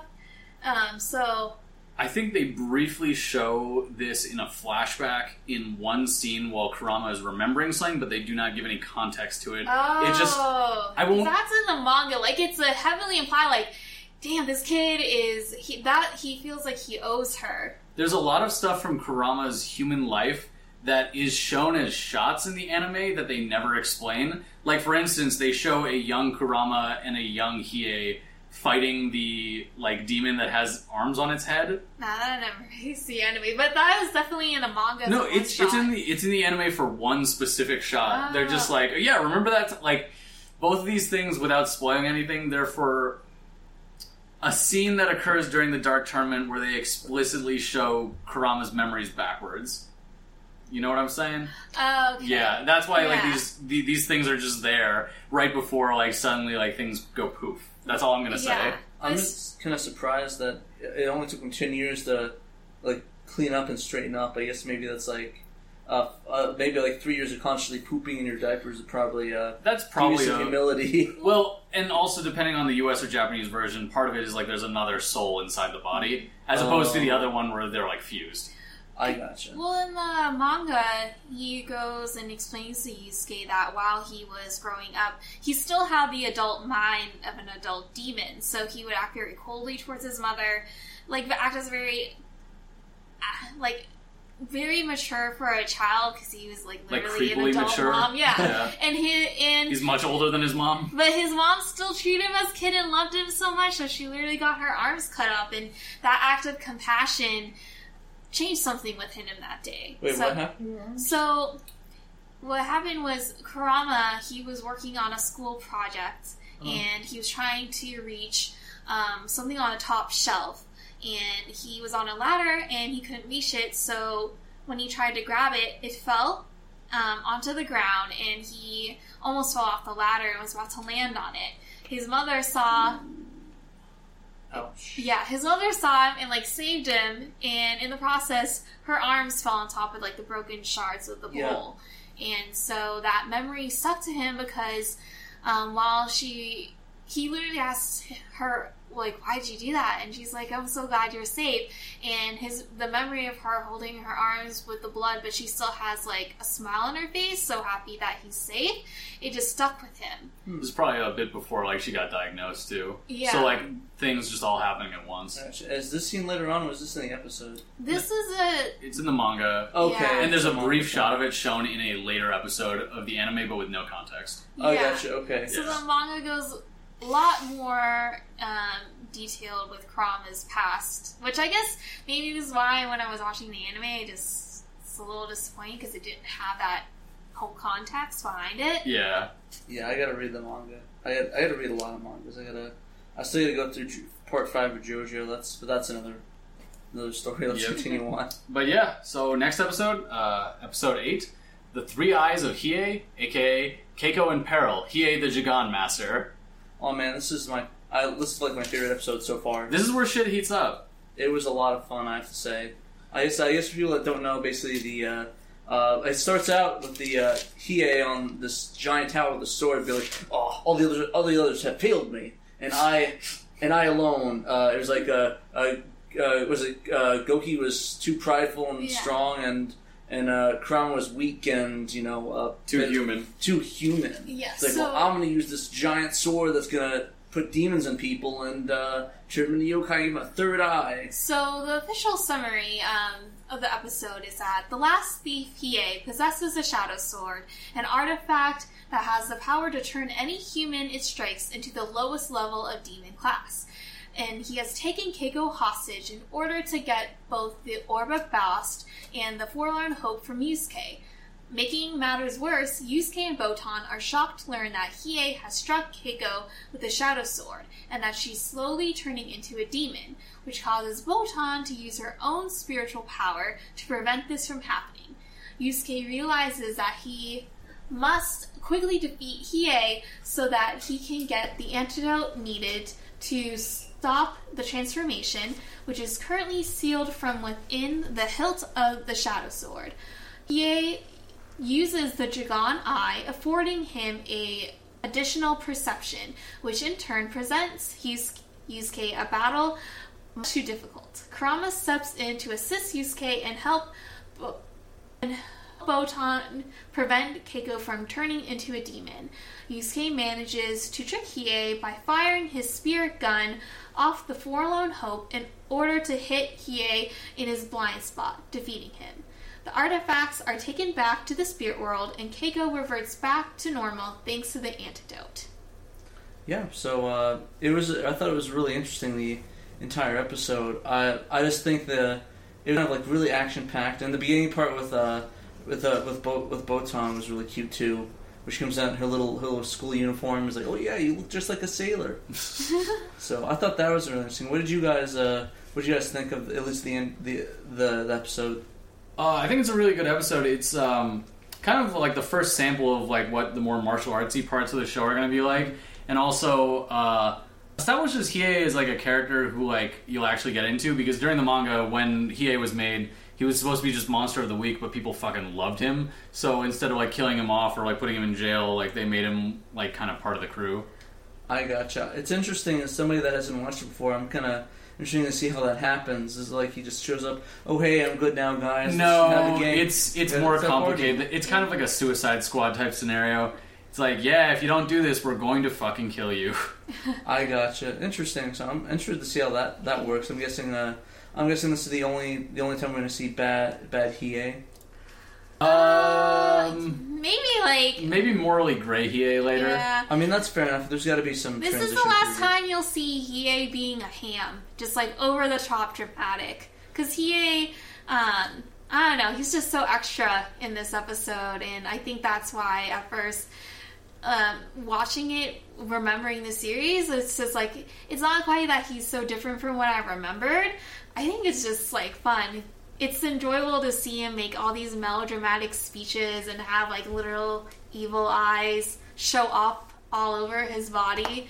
He's just doing the most in this episode. He's sort of this weird demon racist too, and like it changes from like being like an explicit like demon supremacist to more like a Vegeta like chauvinistic like, my class is the best class type thing.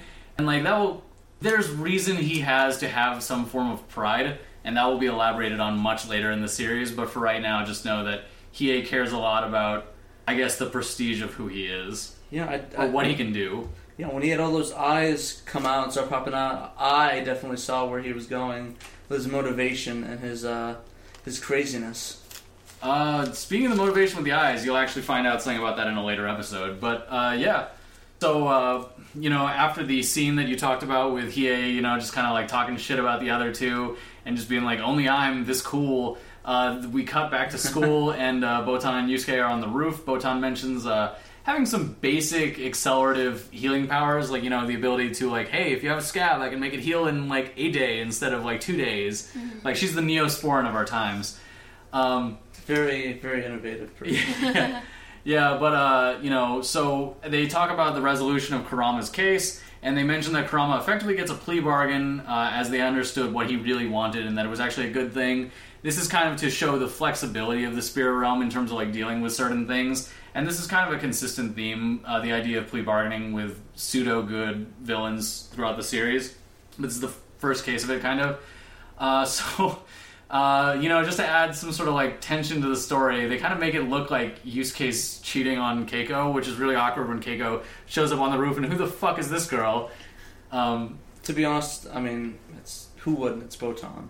I don't know, man. I think they both definitely have two very different charms to them. Like, neither of whom is, like, what I'd be into, but, I mean, I think Yusuke makes the right choice, because he's not really attracted to Botan in any way except for, like, oh, cute girl. So technically, would Botan be, like, cradle robbing to an nth degree? Yeah, she's probably hundreds of years old. Thousand years old, right? Thousands of years old. So it's revealed later that she's only one of many, like, Shinigami, but, like, she probably is still very old. That's still weird to think it's literally just the Grim Reaper, just like, hanging out with him. Yeah. It's like, hey, when it comes down to it, basically just a skeleton with a cloak on. Well, different conceptions of death gods. I gotcha. Yeah, she doesn't look like Ryuk from Death Note or anything like that. That would have made it interesting. Yeah, that would have been weird. Hey, how's it going? Oh, Willem Dafoe's here. Welcome, Willem. But yeah, so. In the US version, Botan says that Yusuke should really explain the situation to Keiko, while in the Japanese version, he says that if she explains that if he explains to Keiko, actually make it more complicated. It's interesting to see these different cultural attitudes, because in the US, it's like, no, you need full clarity about this, while in the Japanese, they're like, no, protect your girlfriend from knowing that you're a fucking spirit detective. You know what? To be honest, I probably wouldn't blame. I probably would agree. I probably wouldn't understand either. It's like, okay, so she's a death god that brought you back to life in a way, took over these people's bodies, and now she created her own body to come back to help you save other bodies. To be fair, Keiko's seen some supernatural shit, like bringing her crush back to life with a kiss and him glowing and stuff. I mean, she's got to be the most qualified on Earth so far. Right? Yeah, she is at a level where it's like, yeah, maybe you could tell her a bit more, but like, yeah, difference between attitudes of clarity for Japan and the US for sure. It's like superheroes. Can't reveal your secret identity. Yeah. So Hiei uses his evil eye, aka the Jigan, to find out about people close to Yusuke, and finds out about Keiko because of it. So, Keiko's walking down a path, probably to school, I forget. It's somewhere. And she just ignores a dude who's dressed in all black. And, I mean, cool. But, like, there's some goth kid just standing in the middle of the street. And then he says her name and then slices her with the sword. I mean, doesn't all goth kids do that? Yeah, man. I mean, I remember in high school, all the time, I'd be walking, goth kid with this giant eye in his head, and swords shank me. I mean, it's a natural occurrence. I mean, it just happens so cross-cultural, it's crazy. Yeah, it's Yusuke's getting yelled at by Takanaka, so he's not getting beaten because Takanaka's a good guy, but he's more like, hey, do something more with your life. And then Yusuke's like, sorry, I gotta fucking get out of here. Because, he found out about Hiei's signal and he's pursuing it with the spirit compass. Yeah, he's following it with the spirit compass, but he's like, why is this signal, like, exactly 5 kilometers away from me, no matter how far I go? And it turns out, like, Hiei's not being tracked. He's actually just projecting his energy telepathically to give off the idea of where he is in order to get Yusuke to follow a path, basically. So when Yusuke goes down this path and meets up with Botan, Botan says, like, yeah, he has been using his telepathy to show terrible things to me. I'm assuming meaning psychic images of, like, him torturing, like, Keiko or any other number of things. While he has his power, he doesn't really use it much throughout the series because there's a lot of villain of the week type stuff he does in this episode that, like, as Sarah said, he's doing the most, and he never does this shit again.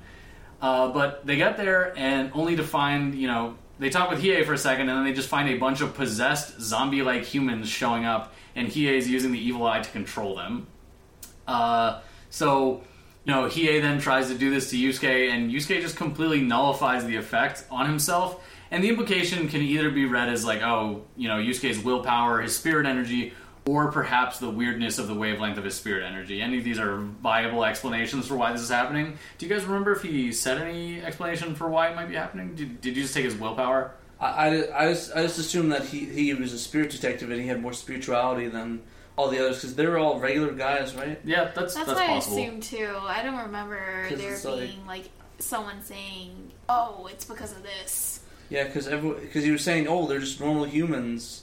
So I just assumed that. Oh, Josuke, goddammit, Yusuke basically had that spirituality and that awareness, so he didn't have to. I guess he didn't have it. Had this cloud that was preventing it. It was like, he hit a wall preventing the. Yeah, he might just be too strong for it. Basically, he's too cool. Yes. It's like, yeah, he can't. It doesn't work. But anyways, let's continue on. So Yusuke goes to try to punch Hiei, and just Hiei effortlessly dodges it because spoilers, but Hiei turns out to be the speedster of the crew, which is weird because he actually has like a multifaceted arsenal. He's kind of like a Swiss Army knife of things, but he is the fastest guy in the group. And maybe the fastest person in the series, I forget, but yeah, we can check that out. Like not currently, but becomes the. Speaking of superheroes, though, he does kind of turn into the Hulk, though. Oh yeah, when he gets angry, he does turn green. PA smash. Yeah, but so basically, it's revealed at this moment that Hiei used the sword on Keiko, and now she's starting to open up a Jagan or evil eye on her forehead, and when it's fully open, she'll be a demon.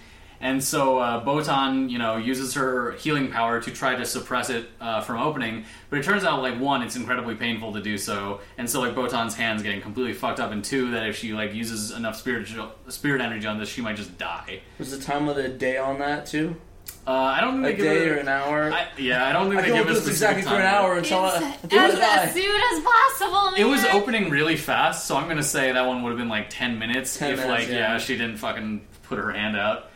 But yeah, so yeah, they're fighting, and Yusuke is effectively trying to get the hilt of the sword that Hiei is using because it's what contains the antidote to nullify like the growing demon power. How convenient. Yeah, I think you kind of need that if you have a sword that is. So in the Japanese version, they describe the sword as being made from like a poisonous stone. And like honestly, if you have poison weapons and don't carry antidote with you, that's asking for trouble because if you just stick one of your friends, like you're fucked. Well, I mean, these are like demonized weapons. These aren't like human-made, are they? That's what I was confused about. It kind of made it sound like they were just like made from the fabric of the universe. Like these have existed. Like they're kind of like the fucking Infinity Gems. Yeah, that was really dumb because I just assumed, okay, well, demons don't have to worry about it because they're already yokai. What, they can't turn into double yokai? It's never established what would happen, but they do say that the demons they would turn into are incredibly low class, like in terms of power. Well, yeah, it did say it did downgrade them to. So maybe if you got hit by it, it would just make you like effectively a raving idiot. Because because I know in the dub they said low class, but in the subtitle it was like, oh, it'll turn them into a yokai. So that's why I'm a bit confused. Because I was thinking, okay, just turn them to a yokai. Because they didn't specify class. Yeah, I don't know. Is that a dub thing, the class system? So the class system becomes a thing later, and it may be that they brought it to an earlier concept in the English version. Yeah, that's why I was confused. Yeah, in the Japanese version, class doesn't become a thing until, like, the third saga. Okay, I gotcha. I was just a bit confused. I want to make sure I'm not talking out my ass or anything. No. You definitely heard right. Yeah. It's just, I think they brought it up earlier in the dub for some reason. I gotcha. Yeah, I think the dub goes out of its way to try to make things more consistent conceptually across the show, but sometimes it flubs up like this, where it makes things more confusing, frankly. But we'll see. So anyways, Yusuke suddenly is starting to do a bit better against Hiei, and he mentions like, oh, you're the kind of human I fucking hate the most, the save the day superhero, you're a team player. Like you get stronger in order to help your friends. Basically like you're an anime protagonist. Fuck you. Shonen anime protagonist. Reminds me of a character in another anime I'm watching, but I won't spoil that. Keep going. Oh, no worries. But yeah, if you know what I'm talking about, you probably watched it. So goodbye. So Yusuke is not faster than Hiei, but has like great prediction skills, and this is something kind of emphasized through a lot of the show, like especially as we get into more of the martial arts stuff. Like Yusuke's really fucking good at reading people and their moves. Like he routinely beats people faster than him by just like responding to like large moves in subtle ways. And for instance, like Hiei's just dodging around him, and then like right as he's about to go in for a strike, Yusuke just turns around and gives him a straight right to the fucking face. So Hiei now transforms into his, I won't say his Hulk-like form, because it is green and he is angry, but he isn't bulked up. He's just like, he looks like Hiei, but instead of having one cone of hair, he now has 2 cones of hair, and has eyes open up all over his body. I would say that he's hulked up power-wise, like spiritually, because it amplifies his own spiritual energy. Also increases Keiko's transformation by making her own evil eye open up even faster. And it hurts Botan more and more to close the eye. But something that's interesting here is, I forget if this was in the US or the Japanese version, but Kurama refers to this as as Hiei's true form, which, one, if he means that Kurama actually doesn't know certain things about Hiei's backstory, and 2, Hiei never uses this transformation again, so it is very weird to have heard this phrase being used. To be honest, I was watching this, I think it was Thursday night, and I kind of fell asleep. I got home from work, and I was like, okay, I'll watch a dub. I fell asleep and woke up like right towards the end. I was like, oh, what's going on? I got like the beginning part, and like towards that, I was like, Oh, no worries. But Hiei's like using telepathic powers he will also never use again, such as like bringing Yusuke up like psychically and like just weird shit like that. This guy's like the Kakyoin of this show now. He has this whole like arsenal of powers that could have been really useful. Like these are like powers that I would probably want to use anytime. Like, I would get into any sort of fight. I imagine he's probably getting into fights where it's like desperation. It's like, wait, why don't you just use this move I used in this episode?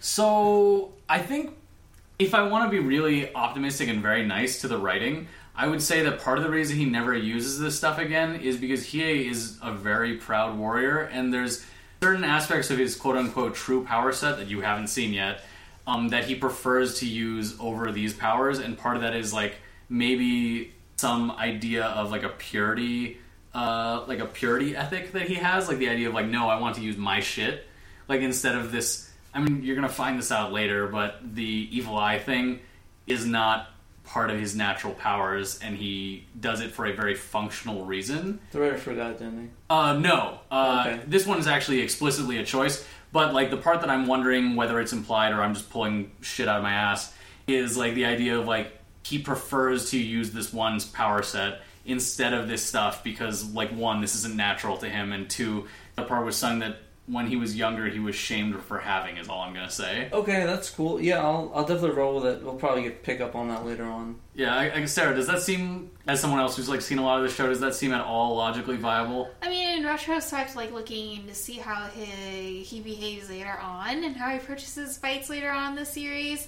it's definitely a huge difference, without spoiling anything. But I feel like I don't know if you brought it up before, but Hiei was technically meant to be a one-shot character. Yeah. Villain of the week. But then, after his first appearance, he's just so popular that became a recurring character. So I feel like everything that he's used up to now was just like evil powers. Yeah, evil hammy powers. Let him do everything at once because he's not going to show up again. As opposed to later where they show his anti-hero powers. Yes, exactly. He never gets hero powers. He definitely gets like full-on like edgy-ass anti-hero powers. Because there are like evil rings of energy that are red. That's an evil person power. Yeah, that's some Sith shit right there. Yeah, exactly. So I guess that could explain it. He's probably also like high off of power because I just got this sword. I'm gonna take over the human world. Let's go. Yeah, this is I normally hate headcanon, but I'm just gonna make this my headcanon that the reason he doesn't use this stuff anymore is because of pride of who he is naturally. I don't blame him with that sword though. It's like you get like the good loot. It's like, yes, I'm gonna abuse this so much, and later on it's like, I don't really need this that much. Yeah. So basically, Yusuke is about to get fucking stabbed by Hiei, and then Kurama shows up out of nowhere and straight up takes the sword in the torso.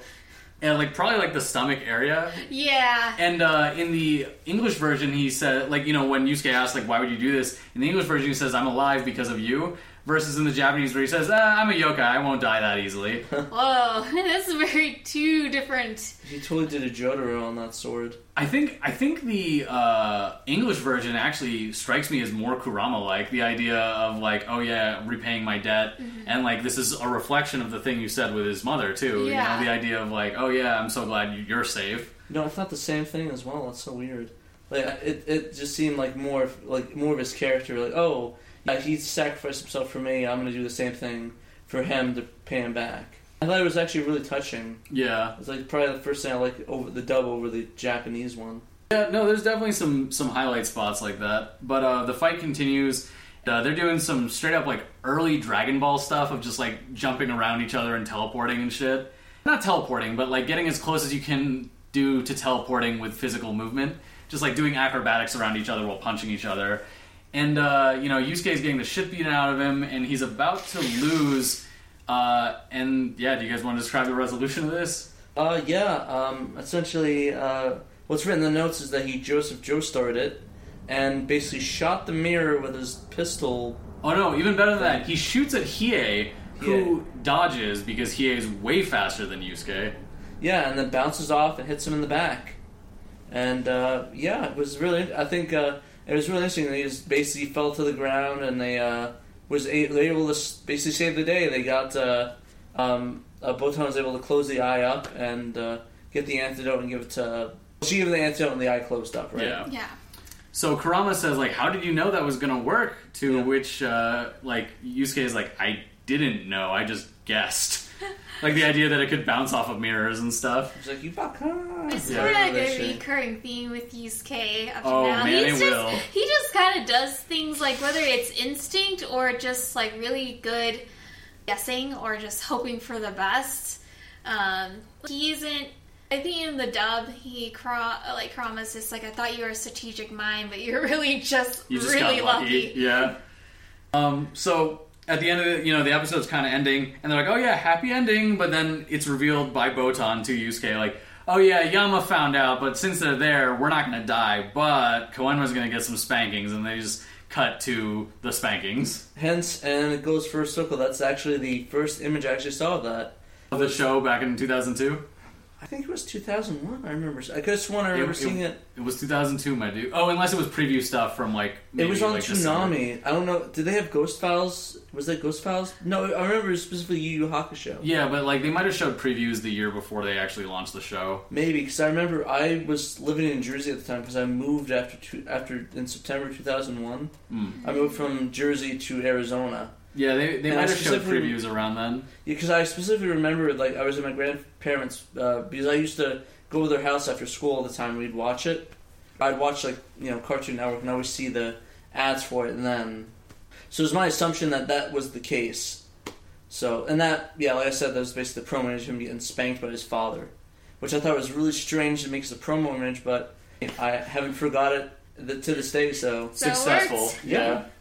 So that was the spate of episodes we're going to be watching for that we watched this week. I guess, like, do you guys have some general thoughts about this saga? Like, it sounded, Sarah, like that you were sort of refreshed to see different things in it than you had originally seen. Yeah, because I feel like every time that in the past when I've rewatched the series, I skipped this part. Me too. Because I was like, I want to watch. I always would start with the arc that's coming up. After this one, just because there's a lot more going on, and I already felt like I knew the characters that have been introduced thus far, so I was like, whatever. But I don't know, actually looking back and watching them, and I also looked through my old manga too, because I was just kind of curious to see what was different, and there's a lot. there was more differences than I anticipated, especially when it came to the backstories and just the characterizations of everyone, Kurama especially, which is interesting. Yeah, I'm really excited for listeners who haven't seen the series before to find out more about these characters in the future, but also Patrick because he hadn't seen it before. I'm curious as more layers of this story onion get peeled off. Like, it's not like, oh, this is the deepest, most labyrinthine story behind all these characters, but just cool how the characterizations of them sort of make more sense as you find out more about who they are. Yeah, I actually surprisingly liked both all the episodes. Kind of on the first one with Goki, but I thought the rest of them were really good. Do you think it was like a good intro into Yusuke's start as a spirit detective? Exactly. It was it really just showed him out of his league in a way. Mm-hmm. So he doesn't know shit yet, but he uses instinct and uses his survival skills to continue on. It seems like a really shonen type thing if you think about it. Yeah, it where was they definitely use their wits rather than their powers. Yeah, definitely that was true at the time because I think Dragon Ball Z was more like Dragon Ball Z was kind of the exception, and everything more was like, oh, the crafty guy doing new shit, Yeah, well, there's a lot like that. There's a JoJo, the same thing. They use their wits, and everything like Shaman, like even Shaman King. I don't know if you guys ever watched that. Oh, so you mean JoJo for kids? Yeah, essentially, but basically just using their wits rather than just spirit energy, kill it, and just using their wits to survive. And I really think I like that the most out of the animes. And I can see why people use that trope pretty often. I think I did some research into that, and I think a lot of it ties into the state that Japan was at the time. So around like the late 80s, early 90s, Japan went from having like this really big booming economy to the longest recession that they've ever seen. And so in the 90s, that recession was already hitting them hard. So it could reflect more into like the kind of heroes they like to see. So instead of like finding comfort in heroes that would overcome obstacles using manpower, they found more comfort in heroes using their wits in circumstances that seem otherwise impossible. I can see that. Yeah, no, that's an interesting perspective. The idea of like the society having this like hangover from like the binge that was the 80s. Yeah. So like Atsuko is like the embodiment of that. I mean, she would have been like in her teens, like an 80s kid. And 80s kids party hard, especially in Japan. They were like, you literally like renting out limos, going out in the town. There was like this whole phenomenon of like going on vacations in exotic places and basically living it up. Because at the time in 80s Japan, they were trying to, compete more on the global market. So they were inflating like the value of the yen, I believe. Like, real estate was at an all-time high.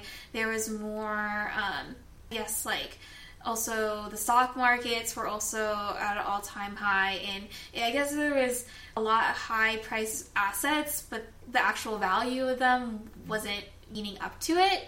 I don't know too much about economics. Basically, it was this huge bubble, and it eventually burst as soon as the late 80s came about. It's really interesting because that even lines up with the American recession of the 90s as well. Yeah. In that era. So I think maybe it might be sort of a hand-in-hand sort of thing because they were related economies. Yeah. Even though they were competing on similar parameters. And like Japan's had a worse long-lasting effect because they caused some like structural issues with the way their economy was structured. Regarding, as you mentioned, the value of the yen and the idea of like the liquidity trap, too much value was kept in cash. And look into liquidity trap. Like, do not take my word for this because, again, none of us here are economists. But that's actually a really interesting phenomena as to why the U.S. was able to recover better from the early '90s recession versus Japan.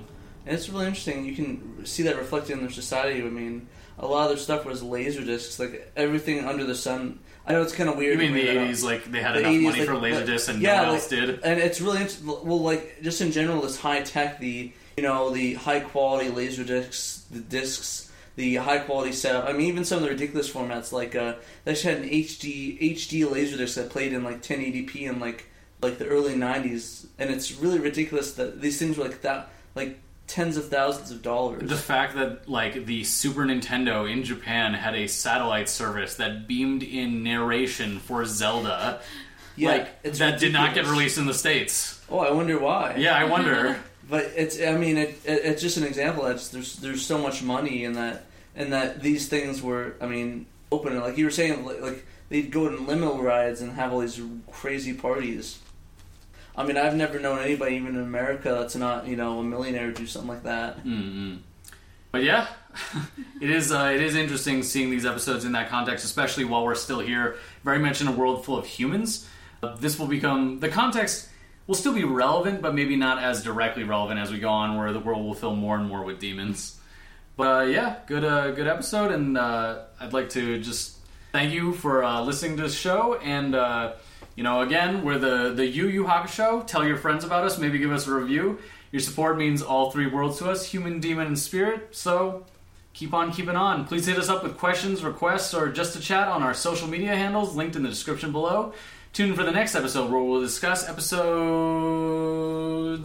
I actually recently just reordered what episodes we might watch, so you'll just have to tune in to find out. Yeah, that's a good point. But the next couple episodes, regardless of what episodes they actually cover, you should watch the entirety of the Succession arc that will come up. So that, I think that's 5 or 6 episodes, but it's the Succession arc is what you could call it, or the Genkai tournament, either or. I gotcha. Well, yeah, I'm definitely excited. Whatever it is, I'll be watching it, and I'll let you guys know. What I think. It's gonna be sweet. Sounds good. Well, anyways, thanks again. See you guys later. Later. Bye.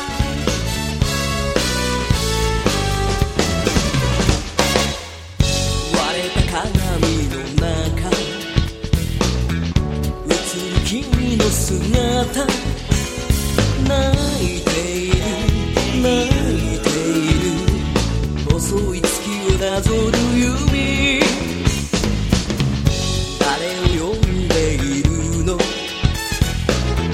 消えた恋の背中何度でも何度でも君の窓を叩くから夜の加速度に背中押されて糸が切れるようにただ君を強く泣いてた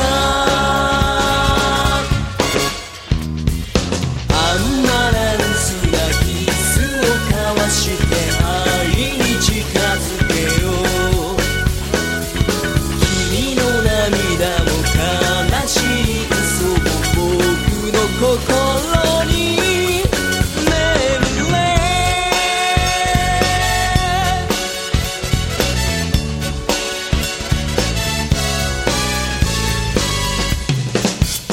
昨日へのメリーゴーラウンド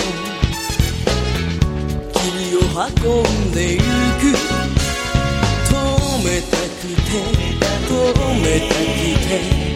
僕は鍵を探してる崩れ落ちそうな空を支えて